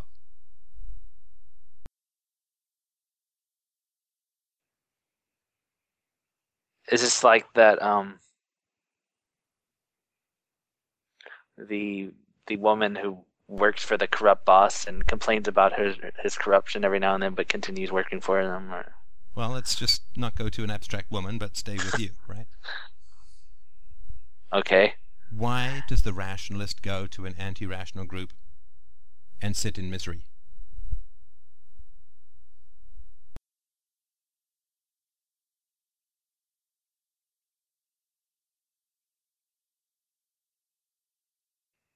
To get the what? I didn't say anything. Oh. Somebody had an answer there. Yeah, maybe to get approval or something. No, I wouldn't say approval. Sorry, if someone's talking, I can't hear. He said to get approval. Yeah, but if you're a racist, if you're an anti-racist and you want to go to the Klan group for approval, you go there and pretend to be a racist, right? Right. But I'm not doing that. Right, you're not doing that.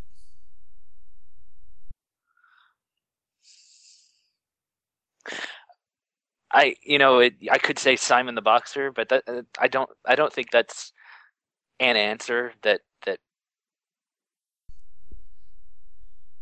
And look, I hope you understand. Like we've all been there, and we're all there sometimes now, right? This is not, oh, look at Nate, the funny person trying to fit into an irrational society with rational ethics, right? So we're all in the same boat here. We're just trying to figure out what kind of rapids we're riding, right? Right. Right. You're not seeing the reason I don't know if you're following the chat, but people are pointing out that we're all dealing with this, right? Yeah, this is extremely tough for me to want to help people who I hate. Well, you can't want to help people you hate. I mean, but if that's right? the only way to change the world is to call people out on their bullshit. Well, no, because we're not saying what should you do when you're there. We're saying why are you there, or we're asking.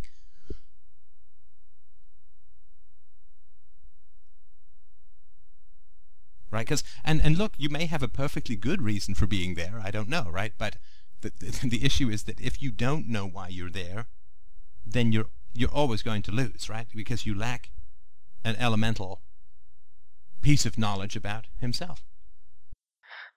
Well, my reasons for being there are one thing, but my methodology, how I'm going about accomplishing those goals, is doing the exact opposite of how I get to that goal. Sorry, somebody's just said he's there because he wants to be part of a group to being among like-minded individuals. You may have missed the earlier part of the conversation, but they're not like-minded individuals. They're quite the opposite. No. Right? So that's the exact opposite. That's not the answer. But sorry, go ahead. If I say my goal in going there is to meet other Jim-like people, that Jim as in Jewel, yeah.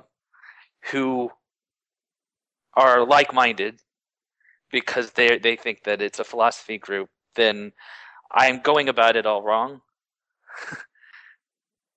Okay. Because they're not going to. If I just sit there and not be that person myself, then I'm definitely not going to accomplish that goal. So I can say that my goal is to meet these rarities, but I'm not. I'm doing the exact opposite of what would accomplish that goal, and continuing to do the exact opposite. Right. What I'm doing is not working, at least. Well, yeah, I understand.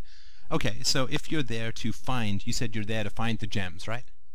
Right. Not going to work. It's not going to work. And we know that because, well, I shouldn't say we know that. A piece of evidence that would support what I'm saying is that that's not what I did, right? No. No, you had to sort of lead. Yeah, to put a silly, to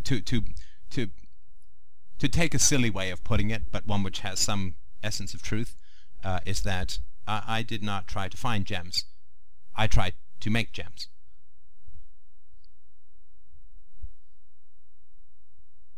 Just as I made myself into a gem and think I have found some way of making that repeatable by others, I recognized the singularity of what I thought and who I had become. And that doesn't mean that I'm the only person, blah, blah, blah, blah. But as far as I knew, and with the knowledge that I have of psychology, economics, philosophy, and all those other kinds of good things, I was able to turn myself into a gem, to use your metaphor, and I recognized that, in a way, I was the first gem, of the kind that I knew, and I had some confidence about that, having been so well educated in the subject and having 20 years experience and knowing lots of people and so on. I was the first gem that I knew of anyone that I had ever read or heard about. Again, I'm not saying it's an absolute statement. I'm saying that is a statement of my experience and my recognition, right? Right, and what you've done has worked as far as creating gems. I hope so. I hope that the alchemy that worked on me is working on others, and I'm glad that it's compelling and interesting enough for me to have the privilege of working at it full time. But I recognized that if I have invented a new language, I'm not going to wander the streets waiting for someone who already speaks it. Right. I think you used this once before with Mandarin. Right, but what you're doing is you're saying, okay, I've learned a new language, which seems to be unbelievably rare, and so I'm going to go to some random group and wait for them to start speaking this language.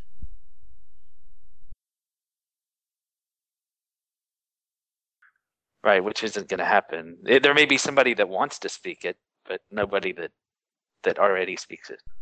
Well, and if there is somebody who already speaks it, they will have come to that group once and probably left. Come back, right? Right. Or if they speak it fluently, they're going to look at you and see you sitting miserably when nonsense is spoken and not think that you're a gem, right? Exactly. So that's just not going to work. Right. And you know that too, right? Because you're brilliant, right? Right.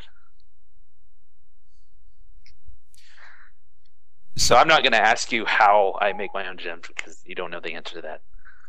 Well, I do, but I mean, you've already done your own way of making. I can't make another FDR, or maybe I can. No, but that's not the issue, right? Because the issue is not how we do things. The issue is who we are, right? It is not the how, it's the who, and what I mean by that is, if you have internalized and recognized and dedicated yourself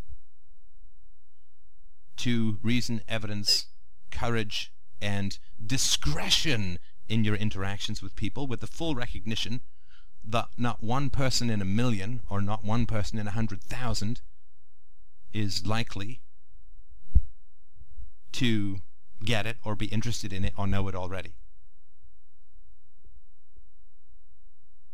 right? With that recognition, we just work empirically, right? You have thousands of people on the board. We've had lots of people flow through this conversation, and not one person has come with the address for Galt's Gulch, right?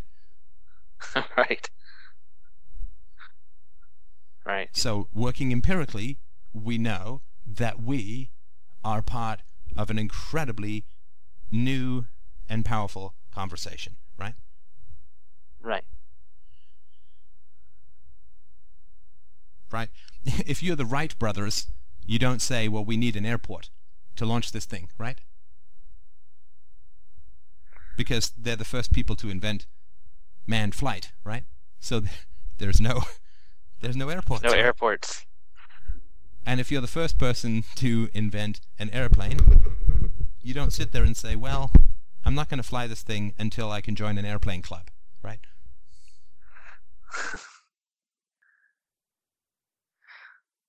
No, but the answer there is far more apparent as to what you would do.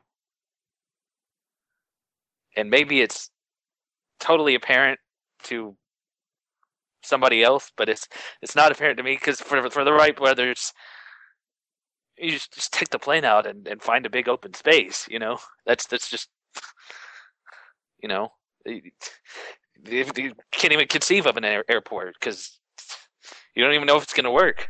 Well, you can conceive of an airport because you wouldn't put that amount of time into designing a plane if you didn't think it could really work and be powerful and be incredibly useful, right? Right.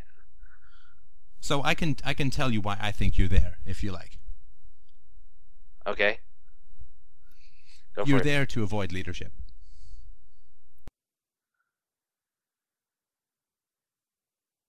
That does strike a bell. Go on.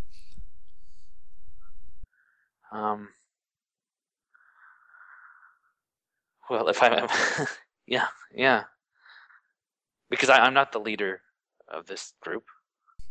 No, I don't mean you're there to avoid leadership of this group. Of that group. Right. I'm there to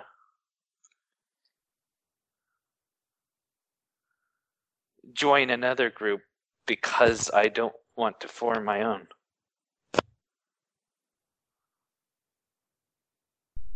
Yeah, I mean, you are taking a passive approach to revolution, right? Right. It's the same as I want to. Yeah, I'm going to go to this group where there will be prefabricated philosophical people who are into reason and evidence and psychology and introspection and therapy and blah blah blah, right? And this prefabricated group of people is going to accept me with open arms, be the family I never had, and I'll barely have to lift a finger. Right. Kind of like I'm going to get a job instead of starting my own business. Yeah, kind of, although this is a little bit more difficult. Right. Invent a new product. Well, again, this is you're still minimizing and diminishing what we're doing, right? I mean, this is not a fucking widget, right? Right, this is 10,000 years huge.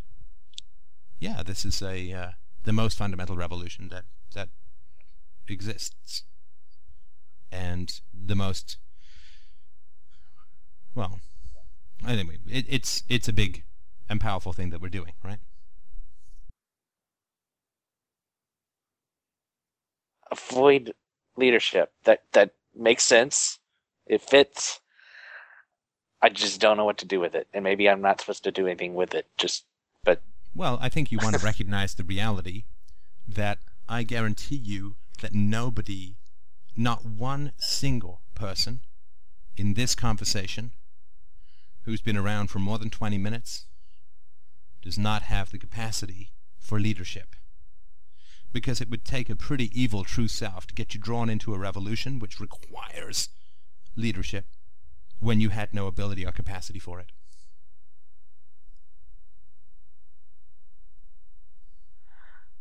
I've just never thought of myself as a leader. Well, if you had never thought of yourself as a leader, why would you have invested years in a philosophical cause that you know for certain requires leadership?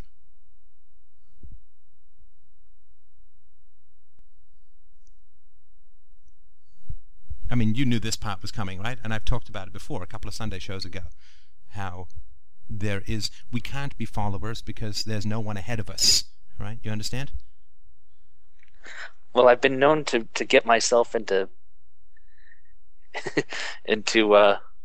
conundrums before.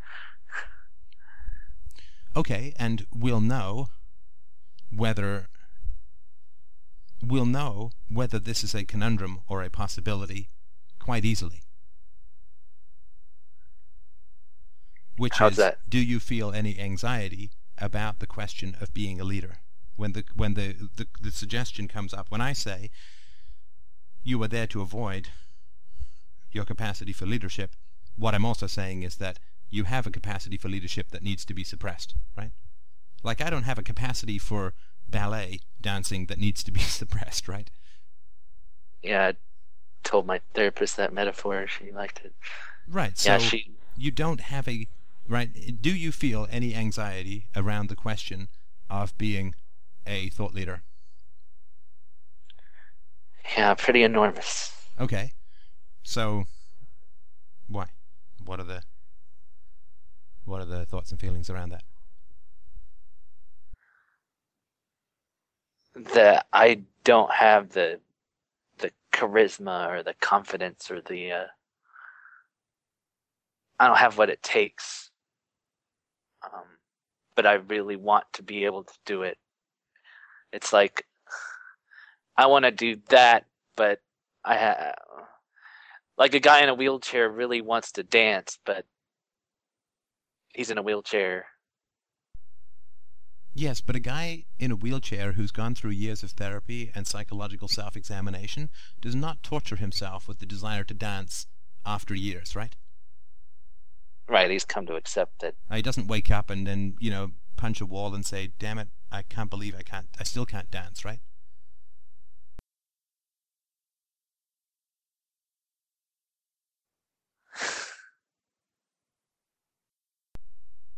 And I think that you've done enough work on yourself and achieved some objective and tangible successes in your life and in your relationships, or lack of existing historical relationships, or avoidance of destructive relationships, that I don't think that you can say, I'm like a guy who just got paralyzed who yearns to dance, right? I mean, you've been in the game long enough that I don't think that's the situation.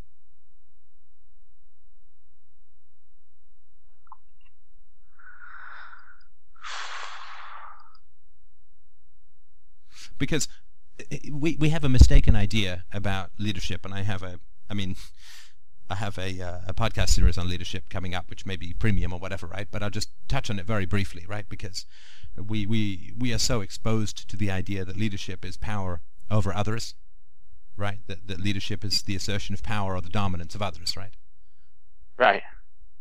Yeah, I was just thinking about that the other day. Yeah, it's not. It's the complete opposite, in my experience. Leadership is empowering others. Well, leadership is surrender to principles. It's not power over others. It's surrender to principles, right? It's an abdication, not a coup.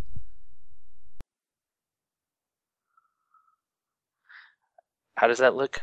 Well, if I'm afraid of doing something in this conversation, and because I'm always pushing the envelope and y'all are brain hungry, hamster rabbits looking for new stimulation, and that's reasonable and true, right? I have to come up with new stuff, I have to not repeat myself, and I have to challenge myself to go deeper and faster and farther than before, and that's all pretty anxiety based, right? And even if we look at things like going to New Hampshire for this speech, I've never done that before, anything like it really. Actually, the podcast could be considered like it, but I've certainly never done that before. That's all. This is all a huge challenge for me, right? There's no downhill slopes on this conversation for me, right? Right. So why do I do it? Is it because I want power over other people? Well, no, of course not, right? I used to have 30 employees, and now I have none. This is not exactly a power grab, right? So I'm starting with a false premise. Yeah, the reason that I do it is I try to figure out what is the right thing to do for the world, for philosophy, for truth. Right, I'm surrendering to the principle, to the principles of philosophy. And Yeah, it in is a military subjugation. It is a subjugation of my individual preferences or preferences in the moment to that which is right in principle. In military school, I had a short period of time where I was given the command over a little squadron group of fellow peer high school students, and the goal was to get them in line and have power over them or make them obey Right. or do what I say, and I couldn't do it. Right. Right, and of course, our parents are our first leaders. This is our leadership template, right? Right. I'm acutely conscious of that as a father.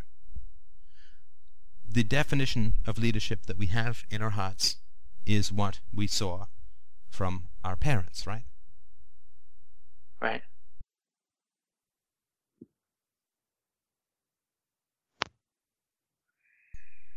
She's awake, yeah. Sorry. And that's what we have to fight in terms of leadership, and of course then we go to school, right? Where And then the our teacher. teachers are almost universal pinheads, right? Petulant, Totally. bossy, touchy, defensive, humiliating, right? Right. They're not there with the sole principle of whatever it takes to light up the minds of the children, right? No. No, it's quite the opposite. Right, and then we then see politicians on television, right? And we have professors in university, and we have, as you say, a military hierarchy, and then, maybe we have some good bosses or not, for sure, right? That's always possible, right? But I'm just talking about our first 20 or 22 years. And generally, when we are teenagers and have a job, bosses don't tend to be great in the fast food industry, right? You don't get Jack Welch running a McDonald's.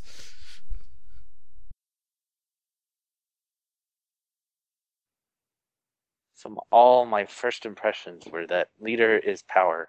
Yeah, leadership is power over others, and it is the exercise of will, which is almost always inflicted through intimidation and humiliation, right?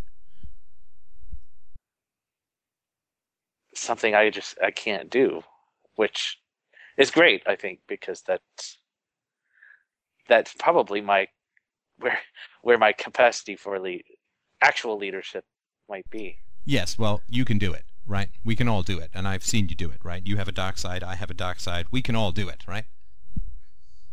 Oh. I wouldn't just airily dismiss your capacity for that, right? I think mine is a little more passive-aggressive and... Right, And, but passive-aggressive is another style of leadership. That's the mom style, right? Right. I'm not so much angry as I am disappointed. Right. Don't you know you're breaking your mother's heart, right? I'm fine. Right. I just That kind of crap. I don't need you to call me every day. I just want to know if you're okay.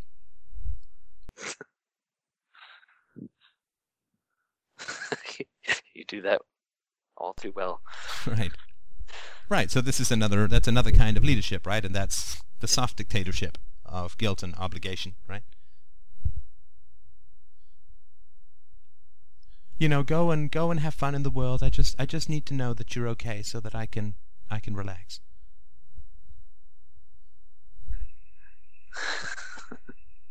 Stop, sorry, people are begging me to stop, okay. Yeah, Isabella's looking a little green too, right? You're giving us all nightmares.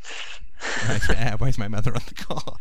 Right. So this is another kind of leadership, right? That is equivalent to the chasm of aggressive, often male leadership. It's sort of like the quicksand of how did I end up in the bowels of the earth? I didn't even miss a step, right? Right. And, Okay, so I am good at neither that. of those are subjugation to principles, right? I mean, the principle that I try to live by as a parent is that which is the best, most enjoyable, and safest for Isabella, right? Yes, and whatever those are, that's that which makes her laugh and giggle and is stimulating and educating and makes her happy and so on, right? I mean, I want to be a source of pleasure for her in the same way that I don't, with the podcast, they have to be a source of excitement and challenge and pleasure for people, right? The only, quote, leadership that I have in this realm is my ability to entertain and enlighten, right? right. And that comes out of a subjugation to principles, right? Right. Nature to be commanded must be obeyed. Right? The only authority I have no authority, and I can't grant degrees. I'm not paying anybody. I don't have any jobs to give people. I have no authority in this conversation, right?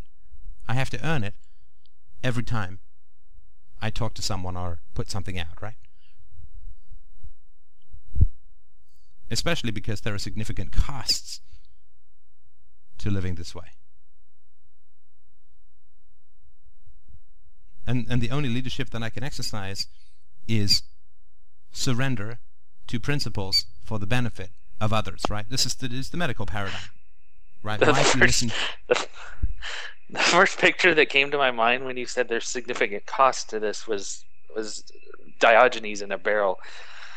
Yeah, absolutely, right? But a doctor, right? If you have a good doctor and you listen to your doctor, you're going to listen to him because he is surrendering to the principles of science for the benefit of your health, right? Right. I mean, if all he does is surrender to the benefits of science without any concern for your health, he'll just prescribe you any damn thing that's been proven by science, whether or not it's relevant to your problem, right? Right. Give you antibiotics for cancer or something, right? Well, it's proven scientifically, yes, but it's not relevant to my health issue, right? Exactly.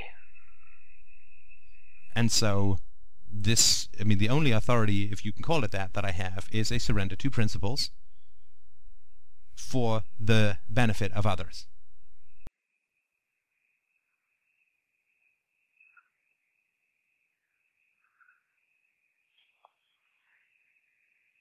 Trying to picture that.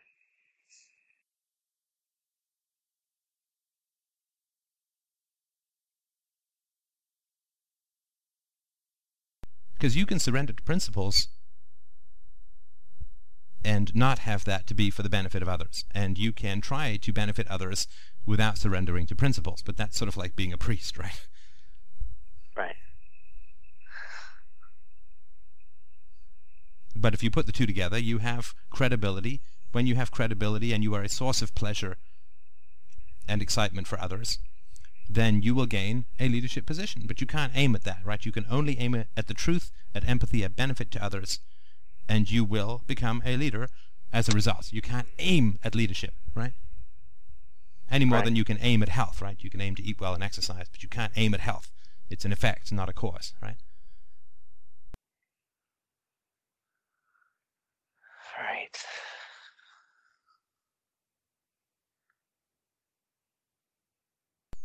And so, by going to this group, you are not acting on principles for the benefits of others. You're not surrendering to principles, to reason and evidence for the benefit of others. That's what I mean when I say you're avoiding leadership. And then leadership makes you feel anxious because you think, well, I don't like to impose my will upon other people. But I don't impose my will upon anyone, right? So surrendering to principles would have been to come out on my first visit to this thing and ask, well, what's our standard of determining truth from falsehood? And then leaving when I get that rubbish. Well, maybe. But the surrender to an empirical principle would be to say, there's no chance that anyone here is going to be rational. Oh, that too. Right? I mean, that's, again, no chance, right? Or if there is a chance, I'll know it in the first 30 seconds or minute, right? But Right. Practically, there's no chance, right? I mean, you and I could be hit by a meteor every day, but I don't walk around with a big honkin' stone umbrella over my head, right?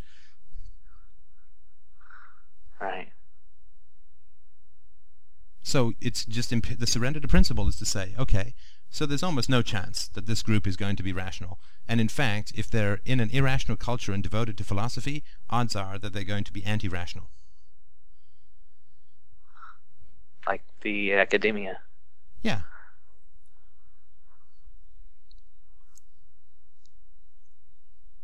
Those are just the empirical facts, right? So not going in there and saying, well, how do we determine truth from falsehood, right? Because that's not being empirical. You would just go in and observe. And say, because you can't lead a group that doesn't want to be happy. You can't lead a group that isn't interested in the truth, right? Which is why I don't chase after the trolls or, try and IM people who call me, a gay-ass fucktard on YouTube or something, right? Right.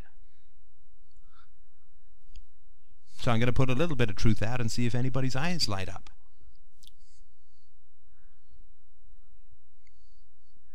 So this is what's next. Yeah, you don't have to, you can't try and win people over. You can't try and exercise will over people. You can't make them rational. You can't. You can only live with integrity to the benefit of others and see who's interested. You can only lead by example. And if you're with a group that you cannot summon affection for their happiness, you can't lead. If you're in a group as a doctor and you want them to get sicker, you can't be a good doctor. Or you don't care about their health, let's say. You can't be a good doctor. So the question to ask is not, how can I lead, in my opinion. The question to ask is there anyone here worth leading?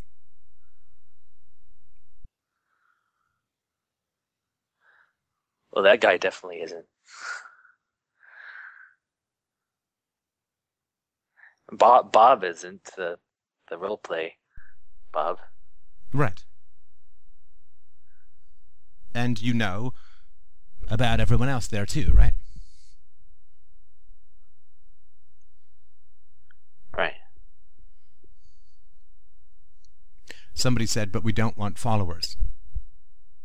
But nobody follows me, right?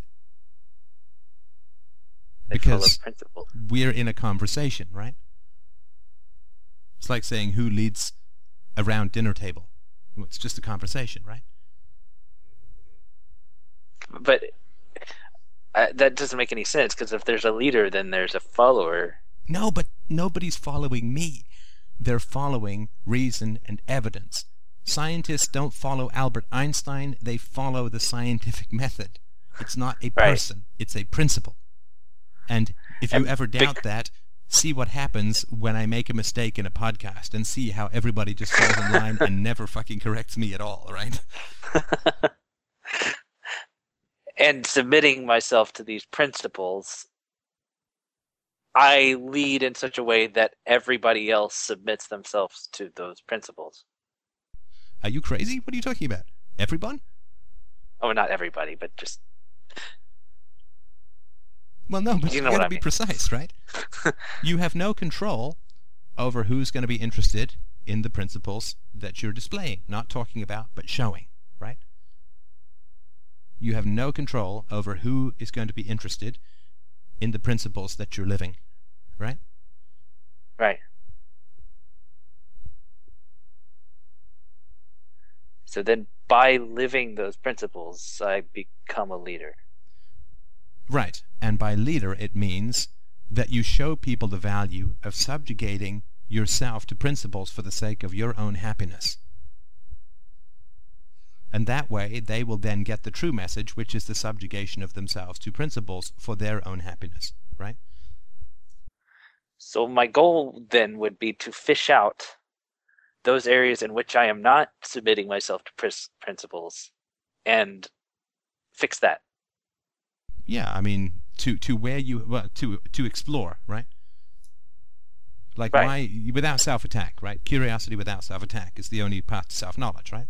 So you say, okay, well, I decided not to confront this guy. Why? Now you and I have had a long conversation about all of this kind of stuff, which is great. Yeah, I've been getting really good at that. Yeah, So- no, you are, right? I mean, which is why I always have time for our conversations, right? Because they're very valuable to everyone and to me as well, right? But Right. when you have discomfort, right, about a particular thing, then you either do it anyway, or you you think about it, and then if you can't come to a resolution, you just do it again, right? So if you didn't confront this Bob fellow, then you either make yourself confront him to see what you're avoiding, right? Right. Right. So if you you don't confront this Bob fellow, and then you do confront him, and he ends up yelling at you, right? Being a total Right. jerk, then it's like, Okay, that's why. that's why you're validating your instincts, right? Right. Okay, not going to do that again because I know why. And And then if of you course you can don't- figure out what did Yeah, I and if you can't what make was my yourself first do it, or indication? if you can't make yourself do it, or you're too nervous, then you don't put yourself back into that situation until you figure it out. It's sort of like you were telling Charlotte a little while ago. Figure out don't jump into another therapist till you figure out what it was that. Yeah, that made you stick with this person, right? Right. Why didn't I ask that? What Yeah. what was my Don't get married indication until you that- figure out why you got divorced, right? Right. And why did I think Bob would get angry and attack me? Right, because if you're in a situation and you don't act on your principles, but you say acting on principles makes you happy, then you're saying I'm choosing to be unhappy. And then you can't be a leader to anyone, right? Right. You certainly can't say to people, you all should live by principles because it'll make you happy, but I'm going to ditch them whenever I'm anxious in the moment, right? Right. I mean, that's like saying you all should quit smoking unless you want to smoke, right?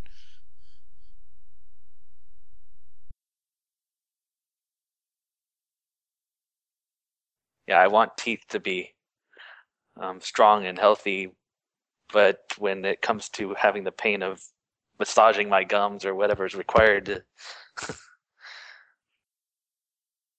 Yeah, I mean, it's not easy, right? Because if it was easy, we wouldn't need philosophy, right? Just like if nutrition was easy, if eating was easy, we wouldn't need nutrition, right? And if exercise was like an orgasm, we wouldn't need any doctor to tell us to jump on a treadmill, right? right? And actually, if you jump on a treadmill just right, you can merge the two, but you will lose your gym membership.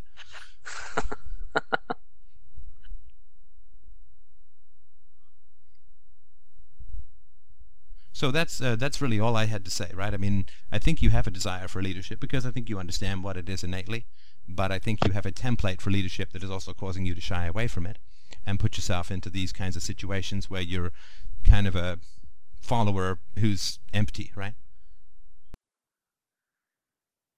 Right.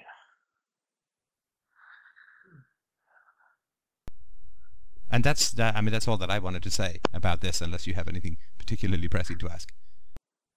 No, I think I have a good idea of where to go next.